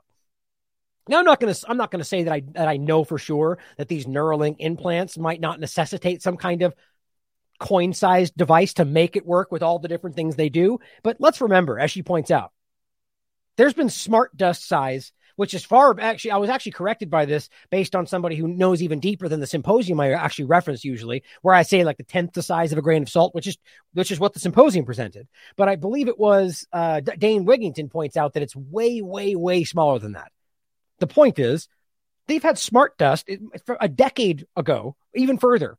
They could literally run on your body weights, your body's own motion, run on all sorts of other things that land on your skin and this is not my opinion. People can hear this and act like it's conspiracy theory. These are open symposiums about the direction of nanotechnology that were held in 2011, very clearly highlighting that was the current state. My point is, why in the world we pretend that it's a coin-sized anything at this point would be my point. But who knows? I'm saying I don't know once this comes out, we'll flesh it out more. But this is where it's going. And as I pointed out, Elon Musk's brain chips implanted in humans in 6 months. And I made that same joke. This is fine, right? No big deal. Like, it's all good, right? It's all good. Microchips, and vaccines, we're going to burn everything down. Oh, but Elon Musk is going to give them to us. Oh, it's good stuff, right? Seems pretty ridiculous. Well, as somebody points out, and this has been done 15 different ways, just to reiterate it yet again, when the Global Freedom Movement points out, when somebody tells you who they are, believe them the first time, is the actual quote. And the point is, you can see these overlaps. World Economic Forum, why carbon tax is crucial curbing climate change. Elon Musk, it's high time there was a carbon tax, right? And I've gone through all these. These are real tweets. 4 reasons that you should use universal basic income. And he goes, I'm in favor of universal. It's every single talking point, guys. Just need to start listening. Whether, again, I don't know whether he's aware of that or whether that even translates to what we think it does. But those things are right there in front of you. So at the very least, we should be skeptical. And again, buying Twitter was, as he points out, was the accelerant to creating X, the everything app. Right? That is what this is about, as well as the data, which he already openly said, using your data. Well, here he is again. I couldn't find it the other day, but this is him discussing the WeChat overlap and how he wants this to be happening. Oh, look, there's the edit button point. But here's what he says. I've been working on an edit button for a year. Well, it's a tricky situation. And it's incredibly complex. Yeah, it's a good one, indeed. I mean, we don't even have an app that's as good as WeChat in China. In China, you can live on WeChat, basically. Yeah. It's everyone's like, you live on WeChat, you do payments, you do everything. It's like, it's great. Basically, WeChat's kick ass. And we don't have anything like WeChat outside of China. So I was like, my idea would be like, how about if we just copy WeChat? Hey. Copy them. Buys Twitter, copies WeChat. Yeah, pretty much. Yes. They have been. There you go. And even though people pretend like that wasn't really what he said, right? It's obvious. Now, people have been pushing back even on the argument that WeChat is exactly what we know it is. But I'm not the one there. And there's people that would tell me that it's not always that. So that's the one caveat that that they're arguing, which I can't prove, is that you don't necessarily need a digital ID to use this. But here's what somebody else has to say. So factor this in for yourself. Oh, first of all, here's Forbes. There's no WeChat equivalent out of China. He says in a meeting, there's a real opportunity to create that. Just so we're clear that this is very obviously what's happening. Here's James Melville pointing out, here's a personal account. So take it with a grain of salt. It's his opinion of how digital ID, central bank digital currencies, social credit systems operate in China. This is from November. Central banks and governments are nudging us towards this. We cannot let this happen. Wake up before it's too late. Here's what he has to say about what he's dealing with WeChat. If you go to China, they're piloting it a few years ago in Shenzhen. So I lived overseas. If you go to Shenzhen, back in 2017, they already had facial recognition cameras there. So if you jaywalked in Shenzhen, they would immediately detect that and send you a notification, and they would deduct money from your what they call WeChat account. They use two main apps, WeChat and Alipay. So you can actually deduct your money directly from your account. This is 4 years ago, so this is not like some sort of conspiracy theory. It's not something that's going to happen 10 years into the future. This happened pre-corona in China. And so this system in China that exists is extremely advanced. They can detect if it's a man or a woman. They can guess your age. They can detect what kind of car model it is, who the manufacturer is. This is a sort of technology that we see in all these dystopian sort of films and whatever. And people keep putting it off and thinking that this is something that's going to happen later in my kid's lifetime or my grandkids. It's already here. And if this gets implemented anywhere, especially in a Western nation, it's not going away. Israel is already talking about the fourth shot. Then they're going to be going to herpes, and they're going to ask if you're gay. They're going to be asking if you ate 3 pizzas this week because it's unhealthy. If you buy certain books in certain countries, your country doesn't like you. You'll lose points in the social credit score system. So this is already the reality of the world in certain places, and we need to be aware of that if we don't want that or if we do. And to be perfectly honest, anybody who wants this vaccine passport, it's a misnomer. It's total control. Everything you do or don't do will be calculated. Now, obviously, there's some of his opinion in there, but the bottom line is simply that this is what he's experienced personally, right? So take it for what you will. Either way, why would we want that central choke point of control, which you would need a digital ID of some sort, whether officially digital ID statement or not? You would need your digital presence to be able to use that, which includes all the things we're talking about. And I'm very concerned about that. Now here, I've played this before, I believe, but it's a clip from the Swedish company, but where they're openly talking, and again, of course, using the gigantic chip instead of what really you would need to make this happen today, which would be tiny and imperceptible to the human eye, which I've proven many times over. A company already overlapping your implants with your COVID-19 passport data, which again, in and of itself was supposed to be a conspiracy theory before.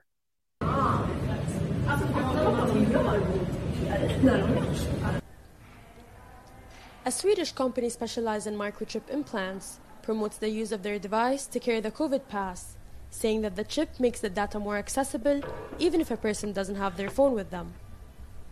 The chip implant is placed in the arm and programmed so that when the chip is read by a smartphone, it opens up a PDF file which contains a person's COVID passport. This makes it easier for different entities to check the health status of the individual. Chip implants are cool because they speak NFC, near field communication. And we know that the world of connected devices, the Internet of Things, as a lot of people call it, speaks the language of NFC. I mean, that's what you do with door readers, with smartphones, with payment terminals. They are all NFC enabled. So when I have a chip in my hand, it allows me to speak the language of all these devices and interact with them effortlessly. The chip implant costs €100 and is part of the rising trend of the health wearables. However, the company claims that their chip implants are more durable and can be used for 20 years or more.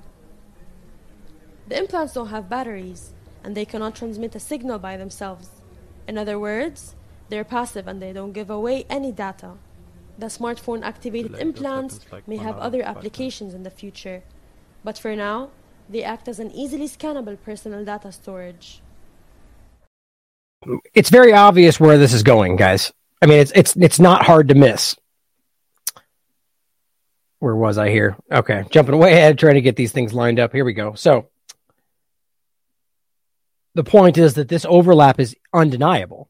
I mean, there really is no denying the overlap. It's so obvious, and yet it's even more obvious when they act like it's fake news or outlandish to even connect the two things while they're literally rolling it out in front of you. That's how silly this is. Now here is Jordan Peterson commenting on the social credit system. You can't imagine how screwed you are. For somebody like him, that's an alarming statement. Do you think what we did during COVID could usher in our version of a social credit system? Oh, yes, definitely. Yeah, that's highly probable. And that it will be accepted by many people because, again, that they won't even yearning notice. For safety. They won't notice even. Yeah. You can't believe how much people don't know these things. When I went to the UK, I talked to some people from the House of Lords. This is within the last 6 months. The most astute of the people sitting in the House of Lords had only become aware of the woke movement in the last 18 months. Oh, yes. You just can't believe how much this is not on people's radar. Not someone like you can't believe that at all because it's on your radar all the time. That's not, you live in a world that's on the cutting edge of this sort of thing. It's like people have no idea. It's like, well, why not have a digital passport?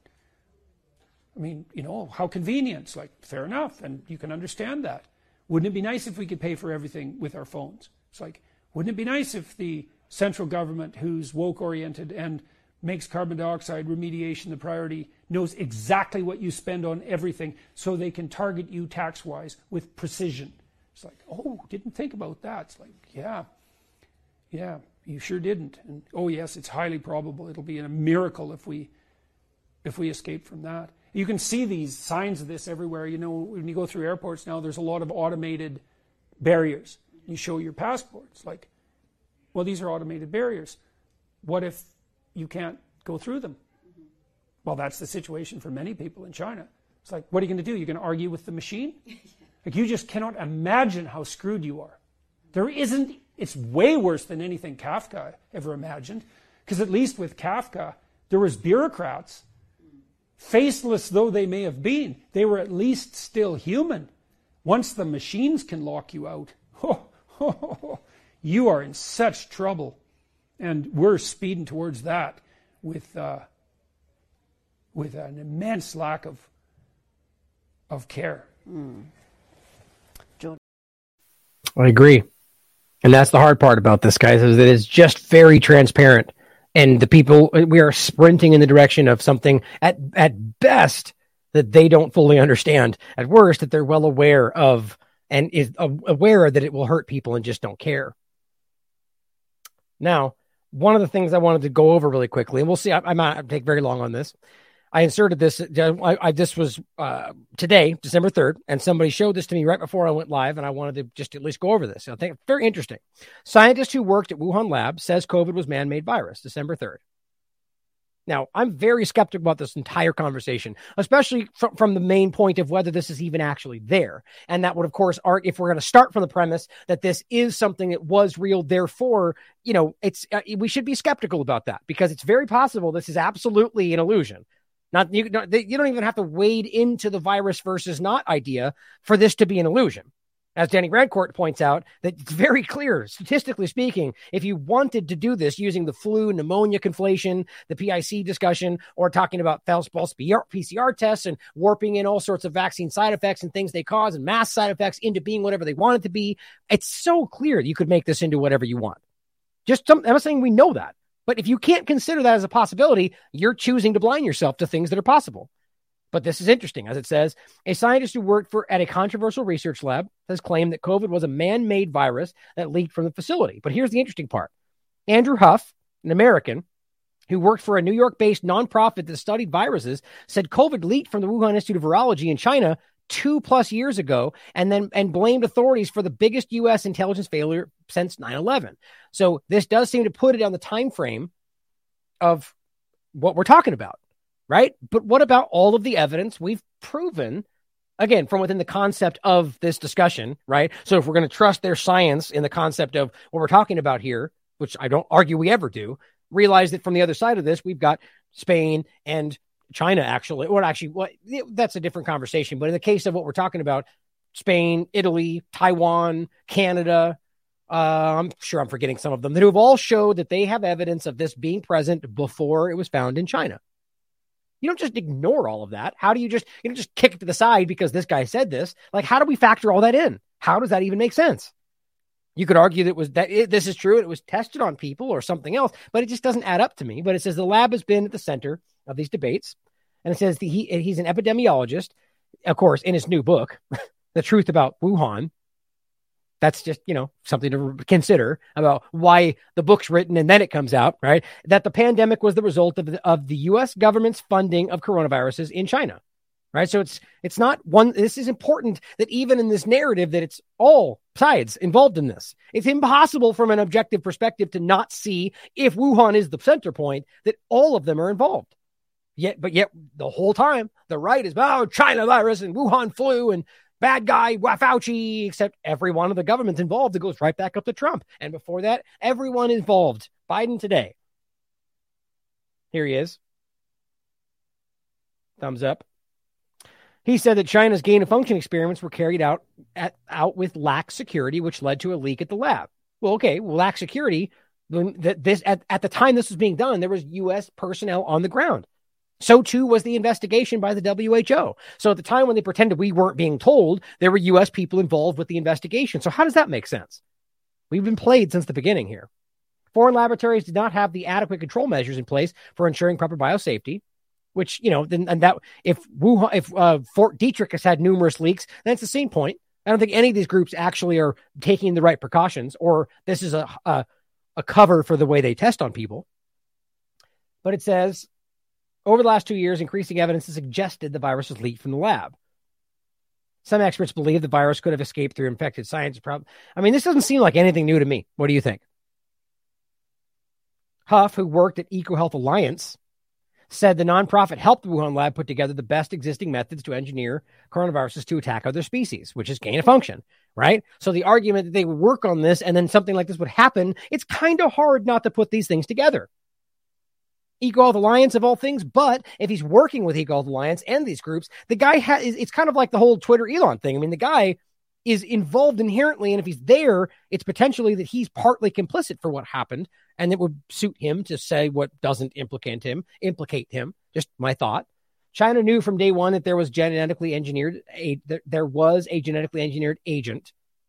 The U.S. government is to blame for the transfer of dangerous biotech to the Chinese. I was terrified by what I saw. The Army veteran from Michigan told The Sun, we were just handing them bioweapon technology. Right. And guys, this is happening during Trump's administration. So it's kind of hard to make this only Biden's administration doing this with China, right? Which is where they're clumsily saying that is right now. From the Bannons and the people like that of the world. It says a state-run and research facility home to China's riskiest research has been under immense pressure.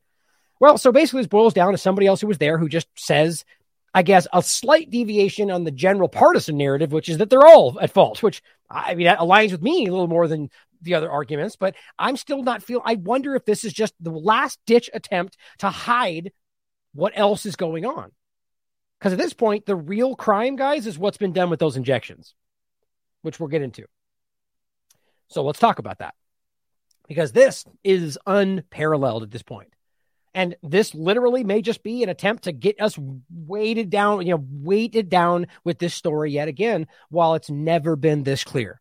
Now let's walk through this to finish the rest of the show out. This is pretty damn crazy. Now it's not going to be short, by the way. I've got a few articles to read and so on, but this is COVID is the latter half of the show here. Norwegian vaccine researcher is now warning that there is no reason for healthy adults between 18 and 64 to take the booster. This is his Substack, but we've already talked about this from specifically Norwegian countries where they're going like, I wouldn't take it myself, they're saying. High-level people involved with the government. Here's Western University. After consultation with our medical experts and local public health, vaccinations are no longer required for students, employees, and visitors. That's quite a big shift. Of course, stupidly, masks will still be required, but, baby steps. These people are trying to step out of their whatever you want to call it, the dumpster fire of dangerous misinformation that they've been involved in while pointing at everybody else. Either way, the only way you can argue that makes sense is if even people that are on, quote, their side are even they are beginning to see how transparent this is. Here's a really important one. Dr. Mansunori Fukushima, professor emeritus, I believe, emeritus. Let me look. I know what this means, but I don't think I've said it out loud in a show before. Let's see. Emeritus. Professor emeritus in case we want to look at that. It simply means retired, but retaining the honorary title corresponding with to that held immediately before retirement. Oops. Here it is. Professor emeritus at Kyoto University warns about vaccine harms to the Ministry of Health. He says, quote, "You are ignoring science. It's a disaster. You spend billions on the vaccine, force people to inject it. Due to the vax, natural immunity has been suppressed." Which is exactly what we're saying in every possible way. This thing's destroying your immunity. Now, there's a whole section about the blood that I'm going to get into yet again for like the 14th time. And it's not just about Red Cross again. This is about the unvaccinated blood banks and how this is working. Really important, kind of dovetails with like the possible solution direction, what we should be doing to counteract all of this. I won't get into it today, but there's a really important part in all this. It's not just that they're ignoring natural immunity. They're literally suppressing it with what the injection does. That's been, in my opinion, proven, not just evidence, but proven. But here's what it says. Well, I mean, I'll play the first part of it. It's all, I tend to not like playing these for the podcast version, where I have to read it out loud.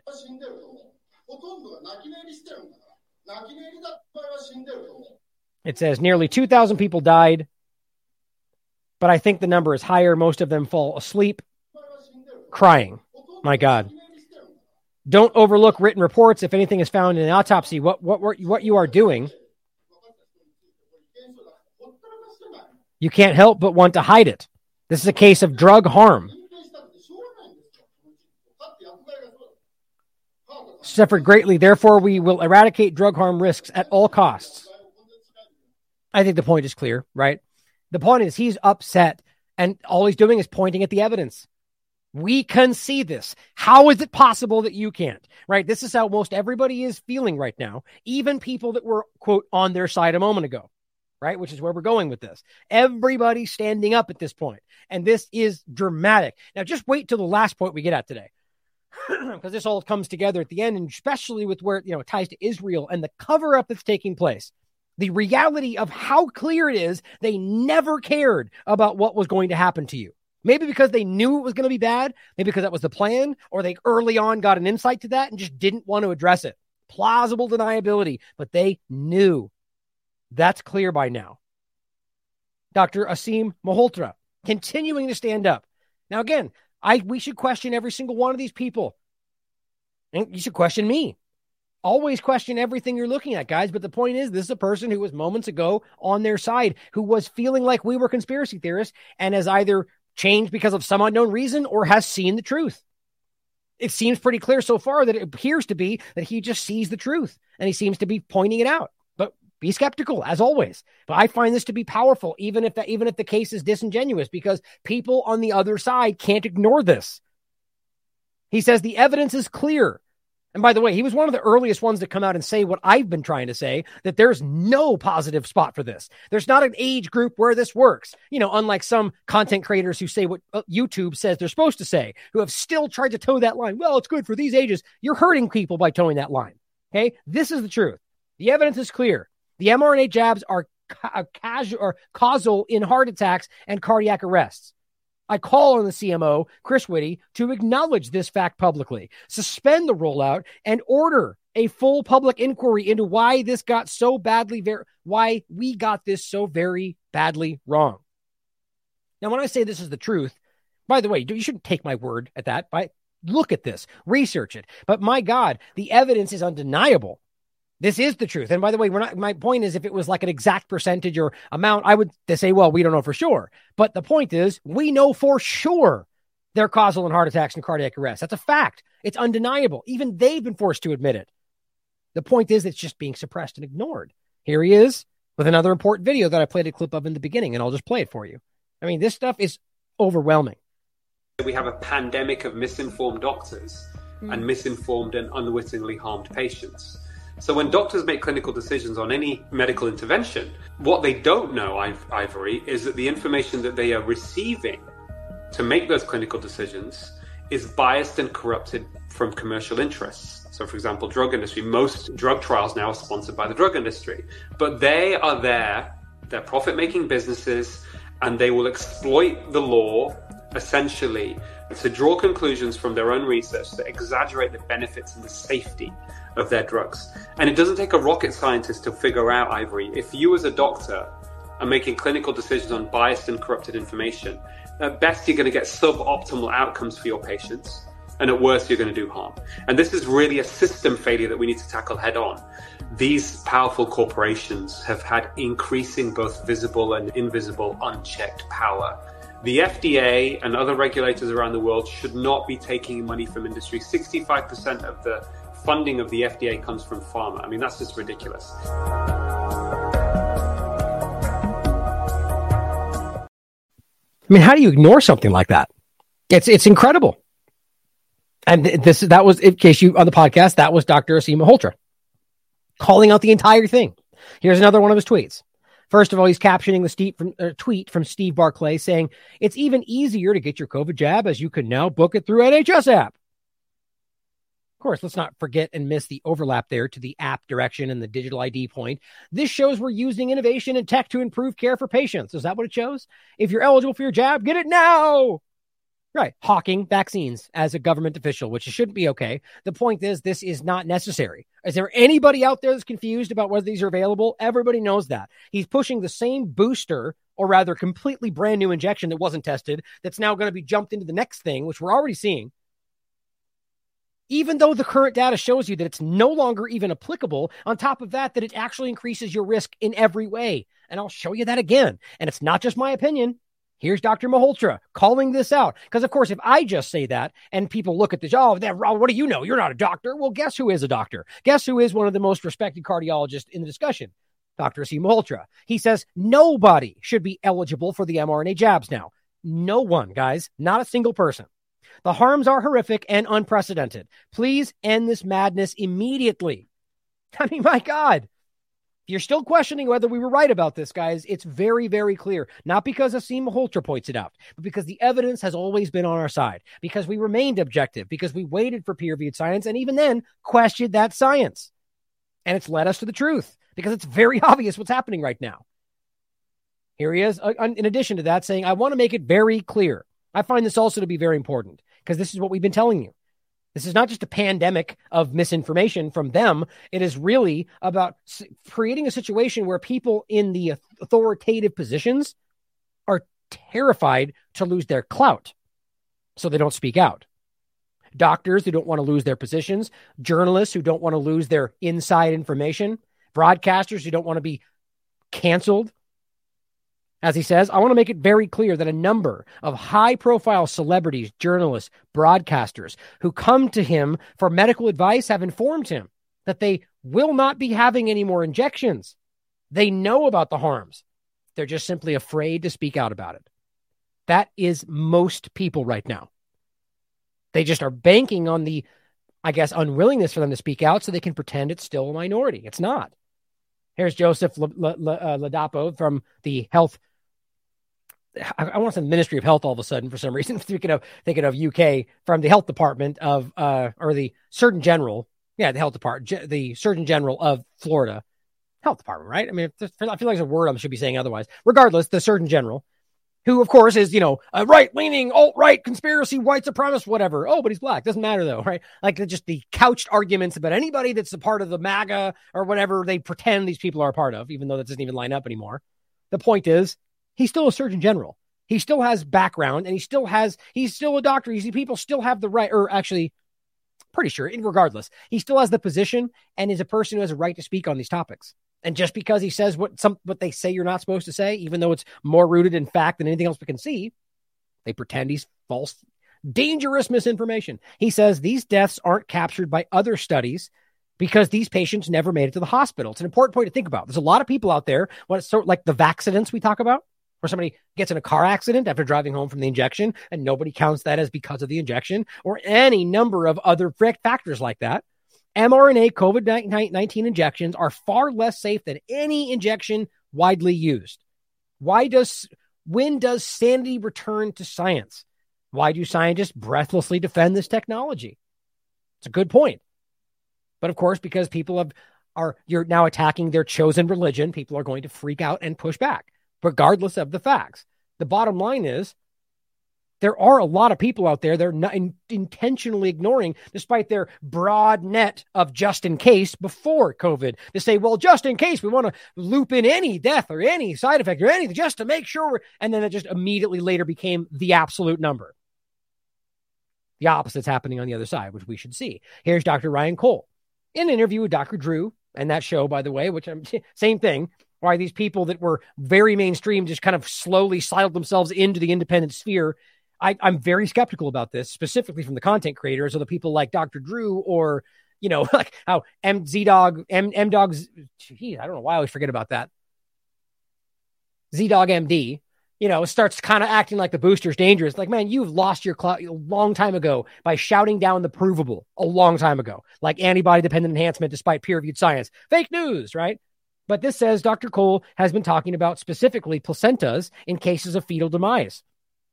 He says they are the wrong size for gestational age, calcified, contain spike proteins, antibodies, and have induced excess inflammation in them.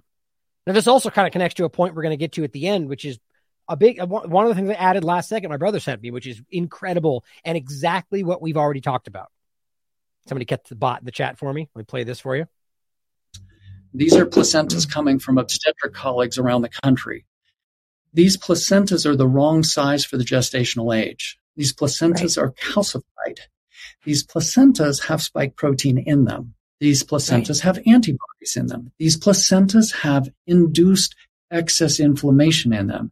This particular one is from a nurse, hospital, 8 months pregnant, required to get the jab to keep her job.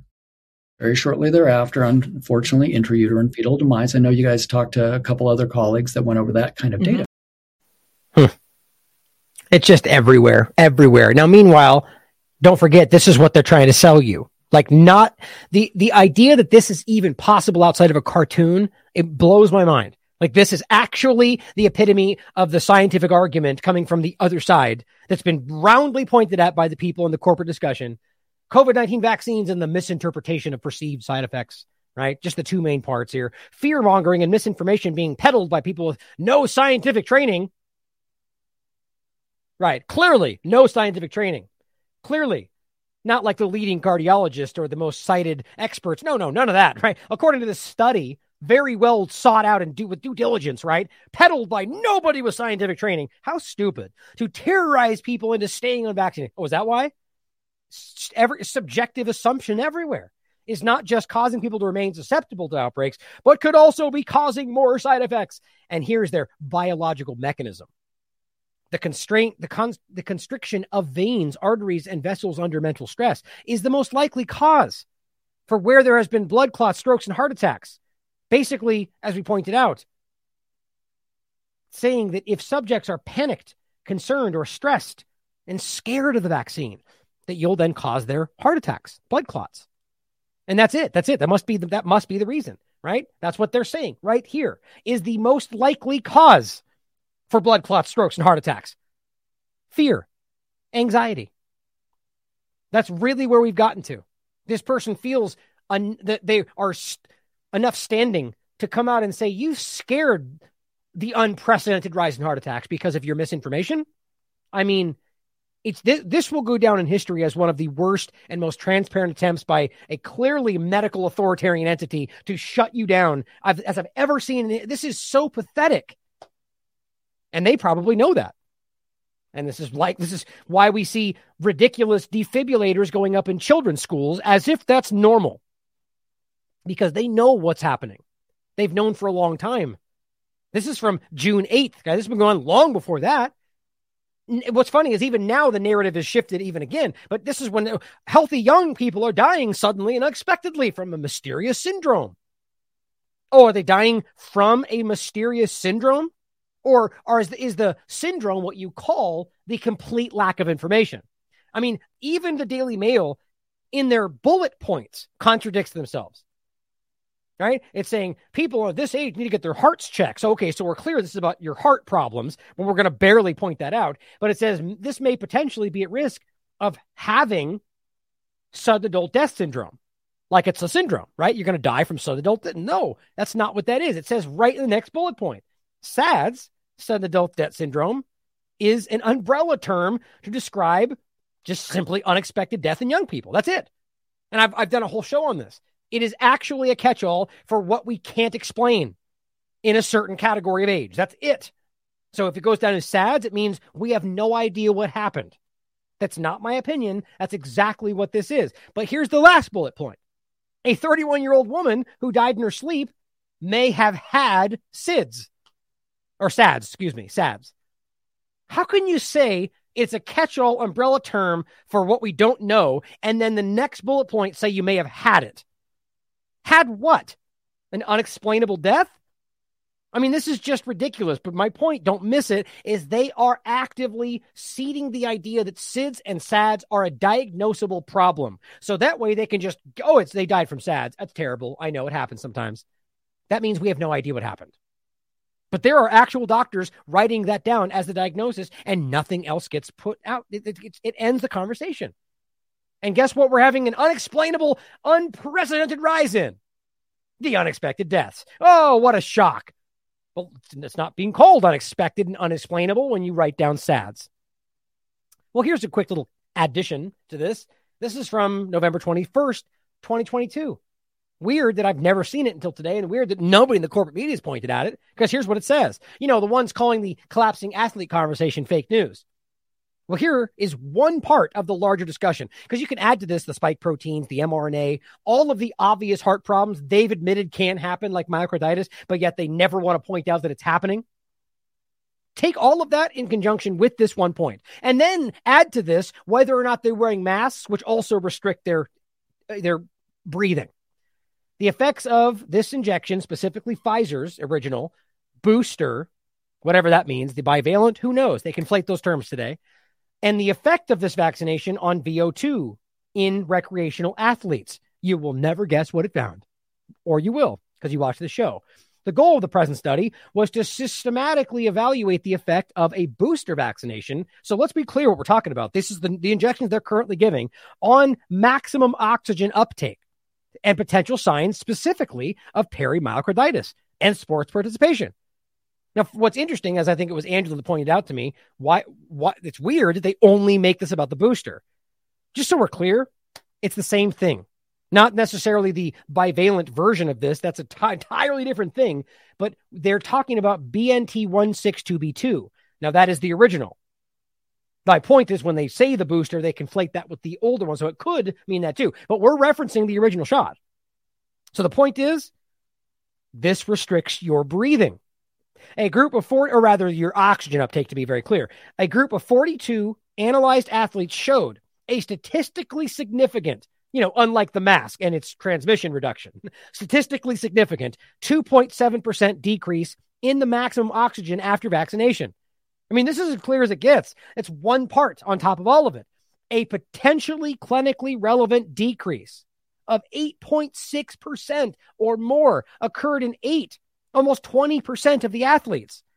Factor that into the world, guys. You're watching what's happening. Here's the conclusion. In our population of recreational endurance athletes, booster vaccination with the specifically BNT126B2 mRNA vaccine resulted in a statistically significant decrease in VO2 max 7 days after vaccination. But wait around 15 minutes to make sure you're good, right? The clinical impact hereof needs to be further determined. No major adverse events were observed.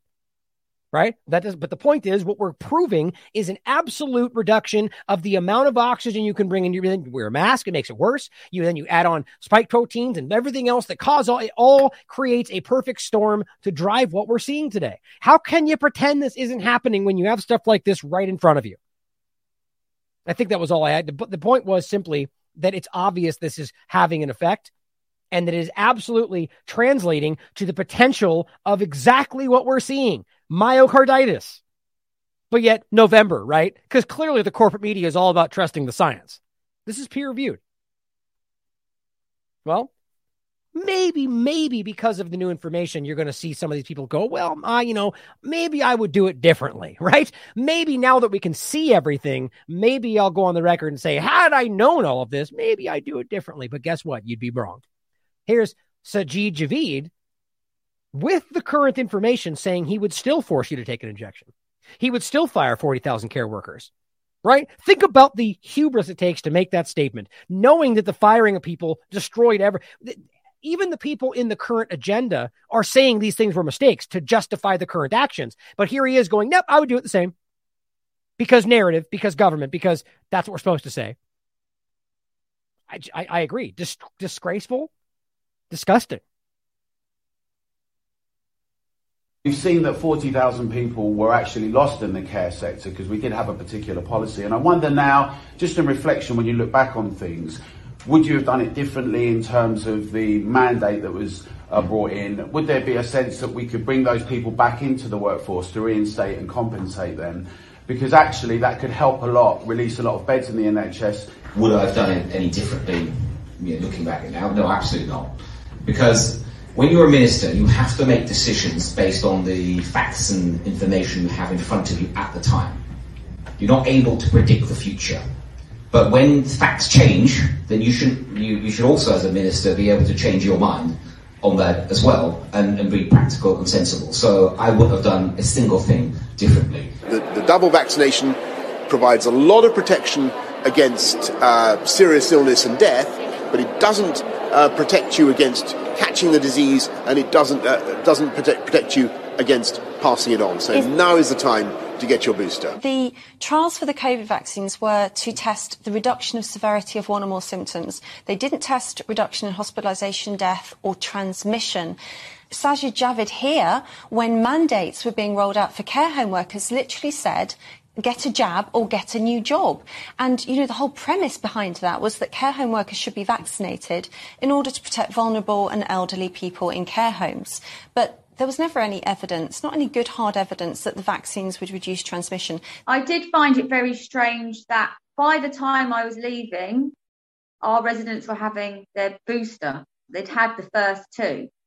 That suggests to me that the vaccines actually didn't stop you spreading it. They didn't stop you catching it. So it seemed very strange that that I was going to get sacked for not having it at this point. The vaccine's reducing transmission only for about 8 weeks. With Omicron, it's probably less. And for that, I would be dismissed if I don't have a vaccine. The science isn't strong enough. That's your view. And your views? Do you have any view on that? You gotta love that. Oh, well, that's your view, stupid. Well, what do you think? as a politician speaking to a doctor. I mean, how stupidly embarrassing. And that was a big deal when that happened. The point here, guys, is that it's obvious. It's very, very obvious that they did the same thing that Scott Adams did, that Ben Shapiro's doing. Oh, we didn't know. We did what we thought was right in the moment. That was always what was going to happen. How is it possible that we could know? And I do say no because we made this statement clearly from the beginning. I mean, apparently longer than most in 2020, saying, look at the data, look at their own documentation. They never tried to do transmission. They didn't try to reduce transmission. They, on the record, Tal Zak said we never even looked. The point was because they knew, and well, rather Forbes argued it was very clear that they knew they wouldn't even stop transmission. That's why they never tried, because it would show they wouldn't. And so they'd rather argue that it might, and they went forward. I mean, and they said the government, all they had to do was just pay more, and they would have done it. It was a conscious choice. How is it possible I could know that in 2020, that Forbes could write about it, but apparently Javid can't know that? You know, or Ben Shapiro goes, they lied to us. Well, how can they lie to you if they claiming they didn't know? I mean, it just gets so ridiculous. You're watching shills talk to shills and influence. It's ridiculous. The point is, if you cared, it was always there. And we've been talking about it. And that's why we get to the point about this. Rochelle Walensky says, this year, so stupid, I can't believe she even put this out, marks the 50th anniversary. The anniversary? First of all, anniversary, a date on which the event took place in the previous year. Well, that's interesting. I would have expected. I mean, yeah, one of the meanings is sort of like a celebratory thing, right? Most people take anniversary as a celebration. But I guess you could just, I mean, the memorial, I guess, I don't know. But basically she says this marks the 50th anniversary of the end of the Tuskegee syphilis study. Right. You mean the Psyop, or the false, basically where they trick people of color they tricked black people into getting these injections, telling them it was vitamins, I think, and basically gave them syphilis and then studied them and then didn't help them at all. Yeah, that's a great anniversary to discuss, right? And how the overlap is obvious in regard to COVID-19. She says, tomorrow I'll be joined by colleagues and public health leaders as we honor the 623 African-American men, their suffering and sacrifice. I can't even believe you're writing this. And our commitment to ethical research and practice. Wow. Our commitment to ethical research and practice. Now get ready for it. This is what I wrote. This is like the child molester promising to watch over the daycare better this time. If you choose to trust a proven manipulator, it's no one's fault but your own when it happens again. It's ridiculous. You're watching the people who whether you're talking about Tuskegee or what's happening right now, and going, yeah, we trust you again. Do it again. My God. As Viva Frey points out to the same tweet, either you don't understand how evil you are, or you do. And Viva Frey is a very objective and fact-based person. He points out what they're saying over here. Participating in clinical trials benefits each of us. This is 2020. Read more about why and how African-American communities can be represented. You know, in those trials that we now know were completely falsified, manipulated, lied about, or, you know, that were dangerous. They hid things. Yeah, totally. There's not the same thing as Tuskegee, though, as you focused on. I mean, my God, we're living in a clown world. Now, I want to make a point about this before we talk about the bivalent booster, I guess, to finish for the most part. Nashville Angela points out, oh my, in response to the article, which we've seen everywhere, not just this specific headline, but the sentiment. More deaths among vaccinated Americans is apparently not a reason to avoid the vaccine. Experts say. Yeah. Well, I want to make a clear point about this. It's so clear how they're trying to sidestep what this really does show you. But I kind of wanted to break this down in a really specific way, right? Like using a very simplistic kind of mathematical breakdown, right? So I'm just going to say it instead of, I don't want to write it out and everything, but just kind of follow along and, you know, tell me if this makes sense to you. Okay. So instead, let's take the analogy of the entire, you can make it about the United States, the whole world, same point. So let's just pretend we're talking about 10 people that represent the entire population we're discussing. Okay. 10 people. Out of those 10 people, 9 of them have taken the jab. Okay. So let's go with 8 of them to overlap the numbers correctly. Sorry to start off confusing already. So 10 people represent the total population. 8 of them have taken the jab. 80%. Simple, right? Now, let's pretend, for sake of conversation, that the injection reduces hospitalization and death always exactly 50%. which is some variation there in what they're sort of arguing today. But let's just make it simple for thought process. So 10 people, 8 of them got the jab, and the jab reduces hospitalization and death hypothetically by 50%. But in the context of the conversation, we're assuming that's the case. 5 of them then die. Okay. So out of the 10, 5 of them have died, 4 of which were jabbed, which is 80%. Okay. So out of the 5 that died, 4 of them were jabbed.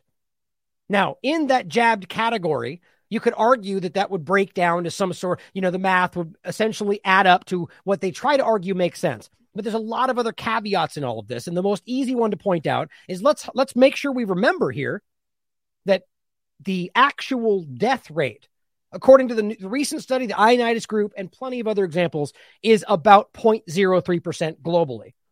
Okay, so factor just that point in. If the chance of dying from COVID-19 is so low that it's less than the flu, which is what they're pointing out, and even the Oxford calculator has been forced to admit for almost everybody, the global average, then you're talking about these people who are taking a jab that's supposed to, let's just take the example, reduce their death and hospitalization by 50%. And yet the majority of those people are dying, and the numbers are pretty close to the average amount of the percentage of people injected, which is the point we keep making, which at best seems to suggest it's benign, which we know that's not the truth, and only have a underrepresentation of the non-injected people on the side, but the risk of dying is dramatically low. So how is it possible that you're then taking something that's supposed to reduce that even more, and yet the numbers are almost exactly about the percentage of people that are injected? I mean, there's so many other things to include in this discussion, like the side effects that come along with it, or the manipulation of whether we're testing, whether they actually have. I mean, there's so many parts of this. But the bottom line is, you're looking at the data in front of us right now that makes it very clear that at best, you're taking something that has really no effect. But we know that's not true based on all the information.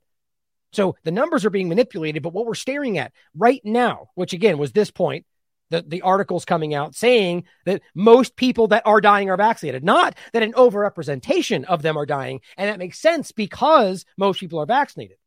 But we're talking a majority of the deaths that are happening. And you take that percentage of how many that is of the deaths, and it's pretty aligned with what the percentage of people vaccinated are. I keep making this point.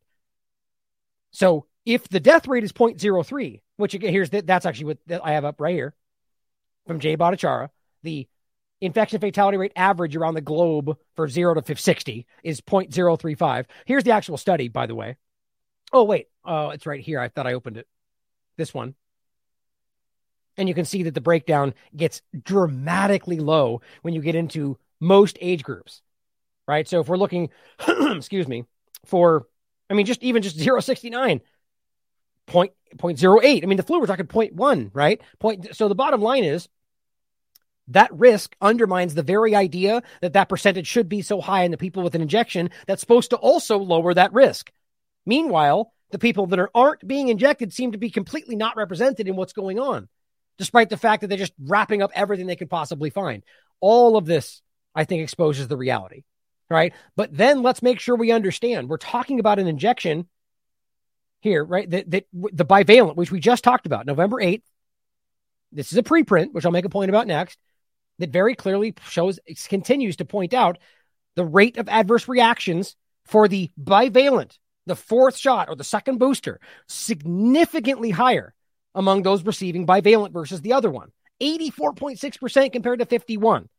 And they had to take more medications as needed, and they were out of work longer than any other injection. How do you pretend that's better or working more? And that's what they're saying right now. So the point really quickly about the peer-reviewed point is we need to understand this is the broken nature, and this is what IPAC with James Lyons-Weiler, who, by the way, I'm going to have back on the show soon, is trying to accomplish by showing you don't need the bureaucratic side of the peer-reviewed process. All you need is the experts. Right? The bureaucratic politics side is that's what's broken all of this. The point is, this was done on November 8th.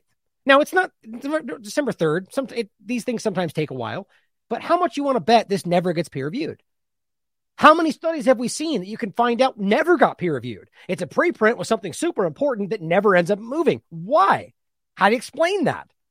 Well, because the process is broken, and there's plenty of examples of that. Here's Josh Gutskow pointing out, imagine being a researcher at the CDC or Wisconsin Department of Health and not being able to get your research published just because it inconveniently demonstrated equally high viral loads in breakthrough infections among the vaccinated.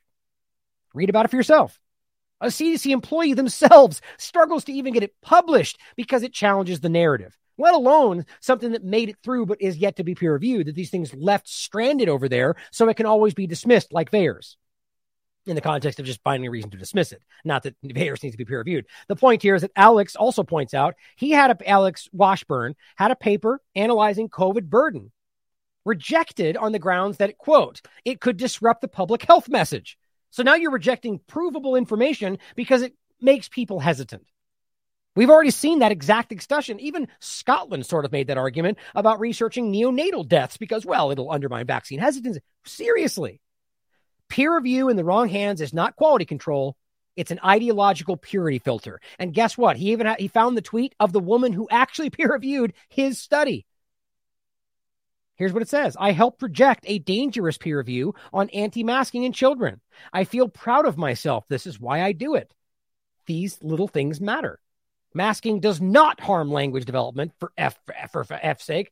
Seriously, even though it's proven, even though people like Lena Wen have come out and said it, it's obvious, and it's painfully stupid to argue that the obvious isn't the fact that this thing is blocking the mouth reading, which is provably a part of how these children develop, and pretending like it doesn't happen because you like masks. And yet you're a doctor, or like apparently, not a doctor, a peer reviewer who has this right. And because this message is being perpetuated, I'm going to stop it from happening. And proudly state that. It says on the topic of the article under consideration, masks and childhood language development, as a lip reader, this is a deaf guy, by the way. It says in his profile, he strongly suspects that if you studied anything, by the way, that you would find out that this is obvious. And the point is that she doesn't agree, so she shuts it down despite the fact that it's provable information. This is my point about the fact that these things, despite being very, very important to the current conversation, are stranded in non-peer-reviewed land, probably forever. And that's how that works. Now, with everything we've already seen today, here's what Secretary Xavier Becerra is saying. An updated COVID injection, so we're talking about the bivalent, by the way, can protect you from the worst outcomes of COVID. Right. You know, this is in contradiction to the most recent science. So I guess he just knows something we don't. Okay. Well, it says, if it's been over 2 months since your last dose, go get another one. Great. Okay, so no longer are we pretending this is a yearly injection. We're talking every 2 months now, which, by the way, is exactly what we've been telling you, that the 3-month thing going all back to St. Louis that accidentally said it early, right? It's amazing how many things we saw too early when some government person poked it out there before they were supposed to, and then weirdly became exactly what we predicted. Almost like they put it out earlier than they were supposed to. The point is, it's always been 3 months. It's been very clear from the beginning. And here we are, in lockstep with that exact point. Now, here's what's most embarrassing to finish this off truly. As you can see the last few tabs here, they're now in their own discussion because they're trying to argue why it's dangerous again, undermining that this thing even makes sense. But here they are still pushing it because that's what they're supposed to do, right? This is from November 25th. Omicron boosters probably aren't very effective against COVID illness. Mild, but will likely prevent hospitalizations, experts say. So that means we have no idea, and we're guessing because this is an injection that was based on mice study, 8 mice, wasn't tested on humans, that we gleaned from BA1 injection. So it's an entirely new thing we pretend is not, we're pretending it might be safe for you. Even the WHO said, well, I guess we'll find out once it gets used, right? Now we're at a point where we're going to the next variant and still pretending like the one based on BA1 that was gleaned over to the BA4 and 5 that was then adapted based on mice studies is now going to make sense for BQ1 or whatever it is. Why? Because they go, it'll probably do it. So what's this probably going to do? It'll likely prevent it. Okay, so what are you basing that on? BA1 studies that were then bastardized to BA4 and 5 vaccine conversation that is now being pushed over a third time based on what exactly? The hope that it will stop it? Pretty much. This says the CDC in a real-world study, which we'll talk about, found the Omicron COVID boosters are less than 50% effective. That's worse than a coin flip against mild illness across almost all adult age groups when compared to people who were unvaccinated. Oh, great. It says, but people who received the boosters were better off than those who got the old shots. Okay. Better off in what way? Read this for yourself. What they point at is a clinical response, and they love to pretend like we know that means this X, Y, and Z, despite the fact that the FDA admitted we don't know that translates to efficacy. We assume that. That's their statement. And on top of that, that we're already on new variants, they claim. So even if that's true, that this is the very reason this first one was altered to meet the new variants, but now we're on something else now. So BA1 to 3 things removed, but we're still pushing it. Guess what it says next? With their protection increasing from 28 to 56%. Wow. So now we're down to selling 56% as good. Fantastic. You know what's better than 56%? Your basic immune system. The study did not look at hospitalization. Okay. But experts believe the shots will provide strong protection against severe outcomes. Okay, so we didn't study it at all. So what are you basing that on? Hope. Wishful thinking. I'm not even making that up. For seniors, the booster was 19% effective at preventing mild illness. 19%. When administered as their 4th dose, the 4th dose was 19% effective compared to the unvaccinated, who, by the way, have a 99-point-something% rated illness. In general illness, it's basically non-existent as well. But for death in general, it's dramatically less than the flu. Global average of death is 0.03%. According to the United this stuff is undeniable at this point. It was 23%. And when I say that, I mean the context of the science and what they're telling you to trust and what that says about their narrative. But it goes on to say, it was 23% effective against mild illness when given their 5th dose. 5 doses, 23%. But we're crazy for saying this doesn't make sense. This is why nobody's listening to them anymore. They've lost the plot. Now, here's the most important part. Omicron BQ COVID variants, which threaten people's compromised immune systems, are now dominant. You know who just said that? We were just talking about this as Fauci was going, get the bivalent, get it now. 30 seconds from now, doesn't matter anymore. No longer dominant. So you went out of your way to force people to take something that increased their side effects, didn't work as well. And the bottom line is we're no longer even relevant, even if any of this made sense to begin with. November 25th. It says the Omicron BQ coronavirus subvariants have risen to dominance in the U.S. as people gather and travel for Thanksgiving holiday. First, we should point out that we've proven that they don't have the ability to actually know what's dominant. They're using estimates based on specific locations. That's first.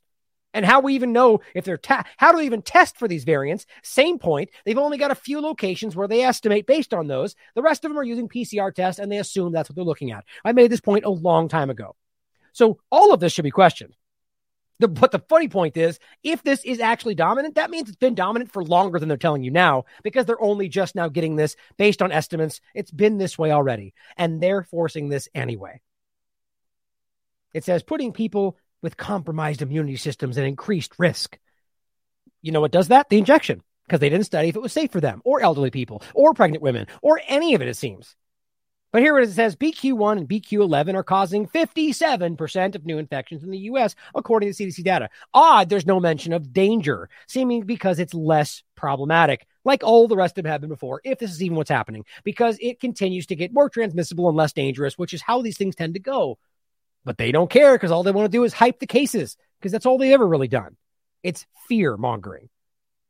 Now, here's another way to look at it, right? So we go through NBC's perspective where they go, this isn't working very well at all. It doesn't even apply to the new thing. But here's what health has to say. How effective are the bivalent boosters? Well, CDC shares the same study we were just talking about at NBC. It's amazing how one outlet can see it differently through a different lens, isn't it? Here's what they say. New data shows the updated COVID booster provides additional protection. Well, that's a fair statement, I guess. Is it the right kind of protection? Is additional 1%, 0.01%, 90%? Who cares? It's additional. It's better. Don't you want better? They're selling this at the stupidest people out there. The updated boosters are now considered to be more effective against the Omicron subvariants than the original monovalent. So we're talking about B1, B4, 5. Not the thing that currently we just found out is dominant, even though we're still pretending this is some endless series of Omicron variants. The boosters are expected to also provide protection against the new emerging subvariants. But experts say it's too soon to tell. Otherwise means we have no idea, but we want to think, we want to pretend, so we can make you think it might. Sort of like when they said, these ones do too, we think, and then, oh, no, they don't, take the bivalent. Oops. But we were happy to keep floating the possibility right up until we had something new to jam in your arm, right? It's crazy. These things are at best 50-something%, and I don't even buy that, but they're going, yay, it's better. It produces a response. Is it the right response? We don't care. FDA pulls COVID antibody treatment on December 1st. Why? Well, it's not effective against the dominant variants. Okay? You see where this is going? Let's piece this together. Okay? So the FDA pulls this antibody treatment, monoclonal antibodies, based on the same thing we're talking about, taking antibodies from people who are sick, right? And we're talking about, arguably, based on their narrative, and you could read into this too, people with the vaccine antibodies, because those are the good ones, they say, right? Okay, so they're taking the antibodies and using it from people that produced them based on these injections. But guess what? It's not effective anymore. So they don't want to use it now. But let's keep giving them the injection that causes those same antibodies, because that protects you. How does that make sense? The FDA, in a notice Wednesday, said, by the way, what in the world is this Beelzebub thing here? Bebtelovimab is apparently the name. I'm not even making that up. That's actually the name of this. Oh, I think I closed it. Well, anyway, I thought it was a typo. This monoclonal antibody is apparently called Bebtelovimab. I mean, what are they trying to make it impossible? Probably. But apparently, Bebtelovimab is no longer authorized for use, because it was never approved, by the way. It was always emergency authorized, just like everything under the sun today, forever. But it's been removed because it's not expected to neutralize specifically BQ1 and BQ11. Okay, so you're telling me the antibodies that you're making with these things aren't working against these. How is the vaccine any different? It says the FDA, in a notice Wednesday, said that Bebtelovimab is not approved for use because it's not expected to neutralize these things. Well, fine. You didn't approve the other things for use either. You're still using those. Nothing means anything to these people, guys. It's just narrative. The Health and Human Services Department is putting on hold pending requests for Bebtelovimab, so I guess you can ask for it. And the manufacturer, Eli Lilly, has also halted commercial distribution of the antibody treatment until further notice. Very, very telling. But go get the injection that causes those same antibodies that also won't be effective, because vaccines work. Makes sense, right? Okay, well, let's finish in I know I keep saying that, but people always make fun of me for that. I am really getting to the end of it. You can see by the tabs. But here is the last part of this mini segment. For the last segment, I think this is actually pretty crazy. By the way, the reason I think that happens often is because I include things after the fact that I forgot I did, and I think I'm finishing and so on. But here is a really alarming step in this direction. HIV vaccine, this is posted yesterday, a trial about an HIV vaccine makes pivotal leap towards making super antibodies. Yeah, that sounds great. So we're in real time exposing how these people are essentially guessing at making things for you. And now we're going to let them make super versions of that and tell us it works. That sounds great. Here's what it says. Scientists are one step closer to developing a breakthrough technology that right now is being applied to HIV. But it's saying that could lead to a vaccine for HIV. But as always, seemingly everything they're working on is this like nebulous universal everything right now that they're just applying to things they want to make you look at. But it says right here that it aims to cause the body to create a rare kind of cell. So no longer are we talking about creating a response, even by using mRNA. They're now at the point where, like, look, we're going to straight up create these things in your body that we design on this computer screen. Not an mRNA that makes it happen based on the real version. No, we are straight up making this now, which it may be what they're already doing. Who knows? But it says at the most general level, this is a quote, the trial results show that one can design vaccines that induce antibodies with pre-specified genetic features. So this is bioengineering, guys. And this may herald a new era of precision vaccines. The fact that we're allowing any kind of direction like this to happen right now, when seemingly everybody's questioning what's going on, is incredible to me. This stuff we should be at like a pause moment right now where we're like, we don't even like everything they're doing is experimental stuff that maybe some of this is good. Maybe some of it's the right direction, but how do we even know anymore? And this is what some people point out is one of the biggest problems. I find it to be one of the biggest successes of all of this, that we're finally questioning everything. The point is we never should have trusted that science was always right and that these doctors always had our best interest in heart. Why we ever childishly felt that way is stupid because it's never been the full case. It's always been some and not others. Today, they're acting like this catastrophic loss of trust in the system is the problem. No, guys, this is a win for objectivity. So now we're watching them build other mRNA vaccines, build on top of that and make mRNA universal vaccines. We should be running from all of this, and maybe we are. But this is happening too, and I think all of this concerns me. It says the study was the first to test the approach in humans and was effective in 97%, they claim. At what? I mean, at the point, you read the study for yourself. I'm going to actually come back to this. The science study's right there. The vaccine technology is called germline targeting.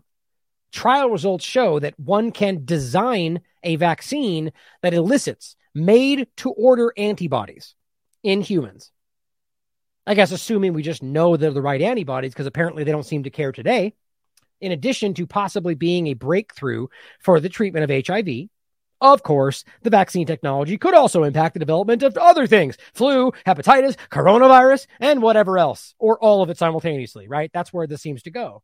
Call them super antibodies if you want. The first step in the multi-phase vaccine design. Right. That's where this is going. The multi-phase vaccine design. How are we going to pretend like this all isn't the same thing? Or, the same in direction, motivation. Well, guess what, though? The big next problem to finish off is the long COVID pandemic. Who didn't see that coming? This is how they're maintaining the state of emergency, like they continue to do over and over and over based on the continued consequences of blah, blah, blah. It's what they do for everything else. It's not an emergency anymore, so how are we maintaining a state of emergency? They'll make this go on as long as they want to, and now they're calling anything they point at long COVID. Now, is there such a thing as long COVID? Well, I argue that's yet to be proven. That's being objective. I don't think that's real. I think this is vaccine side effects and whatever else they point at, including other illnesses. But my point is, I don't know, and I'm honest enough to tell you that. They don't know either. They're not honest enough to tell you that. But here's what they're writing about. Long COVID may be the next public health disaster. $3.7 trillion economic impact, rivaling the Great Recession. Perfect. So it all continues to collapse everything in the direction of the Great Reset? Great. Fantastic. What a shock. Long COVID, apparently, according to NBC, is a chronic illness resulting from COVID-19 infection. Period. That's it. Fact. Right? No, not fact. It's not even proven. And it's amazing, just like with SIDS and SADS, that these mindless corporate media stenographers just pump out whatever they're told without even thinking about it. Or do you know long COVID is proven? Have you even looked into it? Or are you just repeating what you're supposed to say? I mean, guys, the point is to make this clear. I've done entire segments on this. Here's even the Wikipedia page for crying out loud. I can show you the Nature study where they literally define the 3 leading theories about what's causing this as of like a week or a month ago. So if they're debating about how it's being caused, it's not proven yet. I think that's pretty clear. But here's what even Wikipedia says. Long COVID, or any number of these synonymous terms, because it's totally defined, right, is a condition characterized by long-term health problems persisting or appearing after typical period of COVID recovery. Do you realize how silly that is? They make a point to even say appearing. So you could literally have COVID-19 or whatever they say that is, and then 4 weeks later get a cold, and that by definition gets written down as COVID-19 simply because you're having similar symptoms within a certain period after COVID is over. And I'm not even making this up. You can look this up anywhere. That's the general point. It says all those studies into long COVID are underway. That's pretty clear. As of May 2022, there is no consensus on the definition of the term. Now, you can argue that doesn't mean it's not proven. It's the point that it's not, though. The point is that if we haven't even come to consensus on what the definition is, how are we going to pretend we know what's causing this? Long COVID has been described as having the potential to affect nearly every organ system, causing further conditions. Or it's literally anything they point at after COVID, and they go, yeah, probably long COVID, right? My stomach hurts. My hand hurts. My fingernails fell off. Must be COVID-19 long COVID because it happened afterward. That's about the gist of this, including respiratory disorders, nervous system disorders, neurological disorders, mental health disorders, metabolic disorders. Oh, whatever. Even things that have no connection to the injection, apparently, which is kind of impossible seeing as how everything. The point is, it is whatever they want it to be. I mean, this down here says the CDC, their term post-COVID conditions qualifies long COVID. And here's my point. As symptoms, that's simply it. Symptoms 4 or more weeks after first infection. That's it. So you get symptoms after 4 weeks, it's long COVID. What a great barrier. That makes sense, right? And here, I might as well just do this since I'll include it in case you guys want to look at it. If we're making the point. Here's the study. One of the most recent. This is June, so a few months ago. The point is, as you can read in this for yourself, it's saying that there are 3 different leading theories about what this is. And you can read them for yourself. There's one person in Rome making the argument about one thing. There's another person in, you can read it for yourself. I did a whole segment on this. I didn't highlight it. The point is clues to long COVID. Scientists strive to unravel what is driving this. Are we pretending we know? But apparently NBC can write an entire, it says what's happening, right? They'll put it down here as fact, right? But here's the other point I want you to consider. As React 19 points out, well, there's another group of people who are never experiencing, who've never had COVID, but yet are having exactly the same problem. What do you know? It's following COVID injections. But I guess that's not being talked about. Of course not. There's another group of patients as well who haven't had a lot of press. And these are the people who have developed long COVID-like symptoms, seemingly just from a vaccination as opposed to from COVID infection. I'm not sure if you've had a chance to look at any of their blood samples to see what's going on there either. We haven't looked at those patients in large numbers. We have looked at a few of them. So, however, the good news is that we have got a grant from the South African Medical Research Council to compare groups, the long COVID population with a group of patients that had the vaccine and now suffered from vaccine damage. And we want to compare that with controls. So hopefully we'll soon have that data. I know people like to say it is long, they call it long COVID, but I think there is a clear distinction. It's long COVID from the actual acute infection versus vaccine damage after vaccination. And I think we need to tease out the exact differences and similarities between these two groups. I think it will mean a lot to the vaccine injured if the exact pathology can be determined, because that group in particular faces a lot of disbelief and gaslighting, even above the usual level that long COVID sufferers do. Right. So the point here is that, obviously they believe long COVID is something. Now, my point is it hasn't been proven. That's all I'm saying. And there's also peer-reviewed science that clearly makes the argument that there seems to be no connection and that people that think they have long COVID are mostly people that have never gotten COVID and vice versa. And the point is they argue it seems possibly psychosomatic. Just one possible theory. But the reality is it's not defined. And so what we're seeing at the very least is a clear overlap with people that never got it, or if it's even there and they got a vaccine injury and they're seeing the same thing. So at the very least, some of it is not associated. So that's my point, is that we're just jumping right over that as the corporate media, or they are, and just going, it's the fact. And here it is, SIDS and SADS and COVID and whatever else they want to say. And we're supposed to pretend like they're not being subjective. All right. Well, here's a really important thing I added last second that somebody shared with me, my brother, I believe. A clip from Dr. Peter McCullough's interview with Tanya Gaw, I believe, founder of Action for Canada. And he says something that we've been talking about for a long time, not just the spike protein here, but the possibility that the mRNA is transferring from people who are vaccinated to people who are unvaccinated. And this is very concerning for so many reasons. So for those out there considering getting these injections, understand what might happen. Now, this is one of the leading cardiologists on the planet, I argue, one of the most cited at the very least, somebody who has been fighting to prove this stuff using peer-reviewed science from the beginning. Here's what he says. Vaccinated. There was a recent paper, I just have it on my Substack if you want to review it. If you go to the Courageous Discourse Substack, And the first author is Helene Benoun, a former INSERM scientist. INSERM is a leading research unit in France. And Benoun has summarized this. This is disturbing. It looks like the messenger RNA is transferring from the vaccinated to the unvaccinated now. And in a paper by Fertig and colleagues, the messenger RNA is found circulating in blood for at least 2 weeks, and the curves were not going down. That's as long as they look. Rolkin and colleagues has found messenger RNA in the vaccinated in lymph nodes for months. It looks like the body's not clearing it out.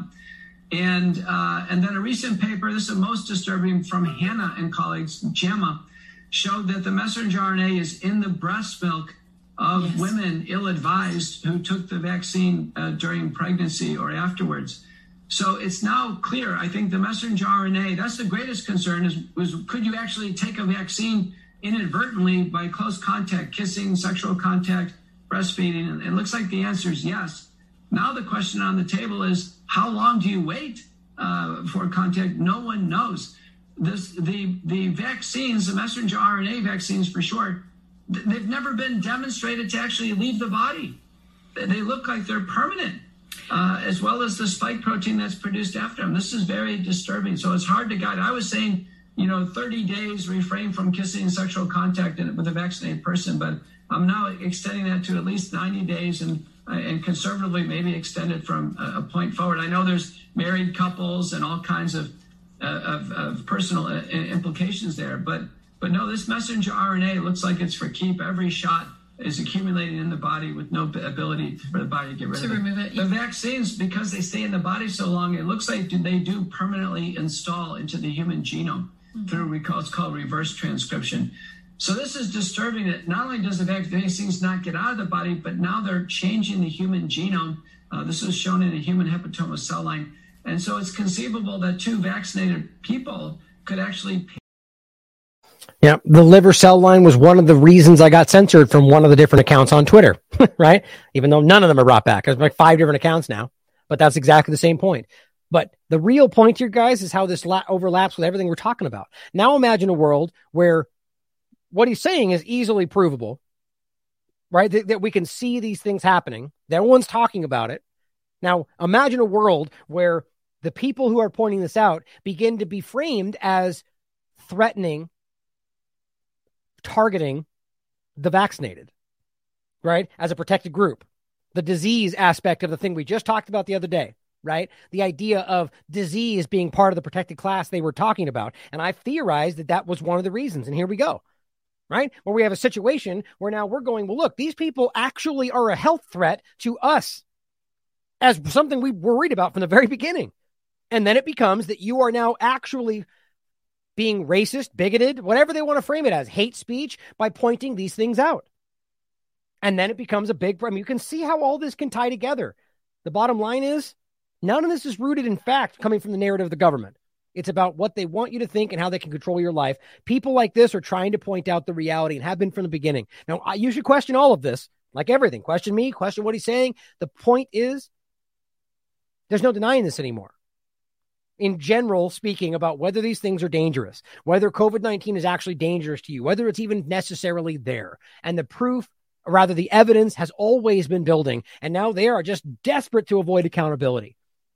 So I'm worried about what happens next, not in a fear-mongering type of way, but in a vigilance way. We need to be paying attention so we are ready for the next kind of manipulation that might need to be done to shift away from things like this right here. To finish today, leaked video. Avi Yamani points out from Rebel News, the world was misled by falsified data.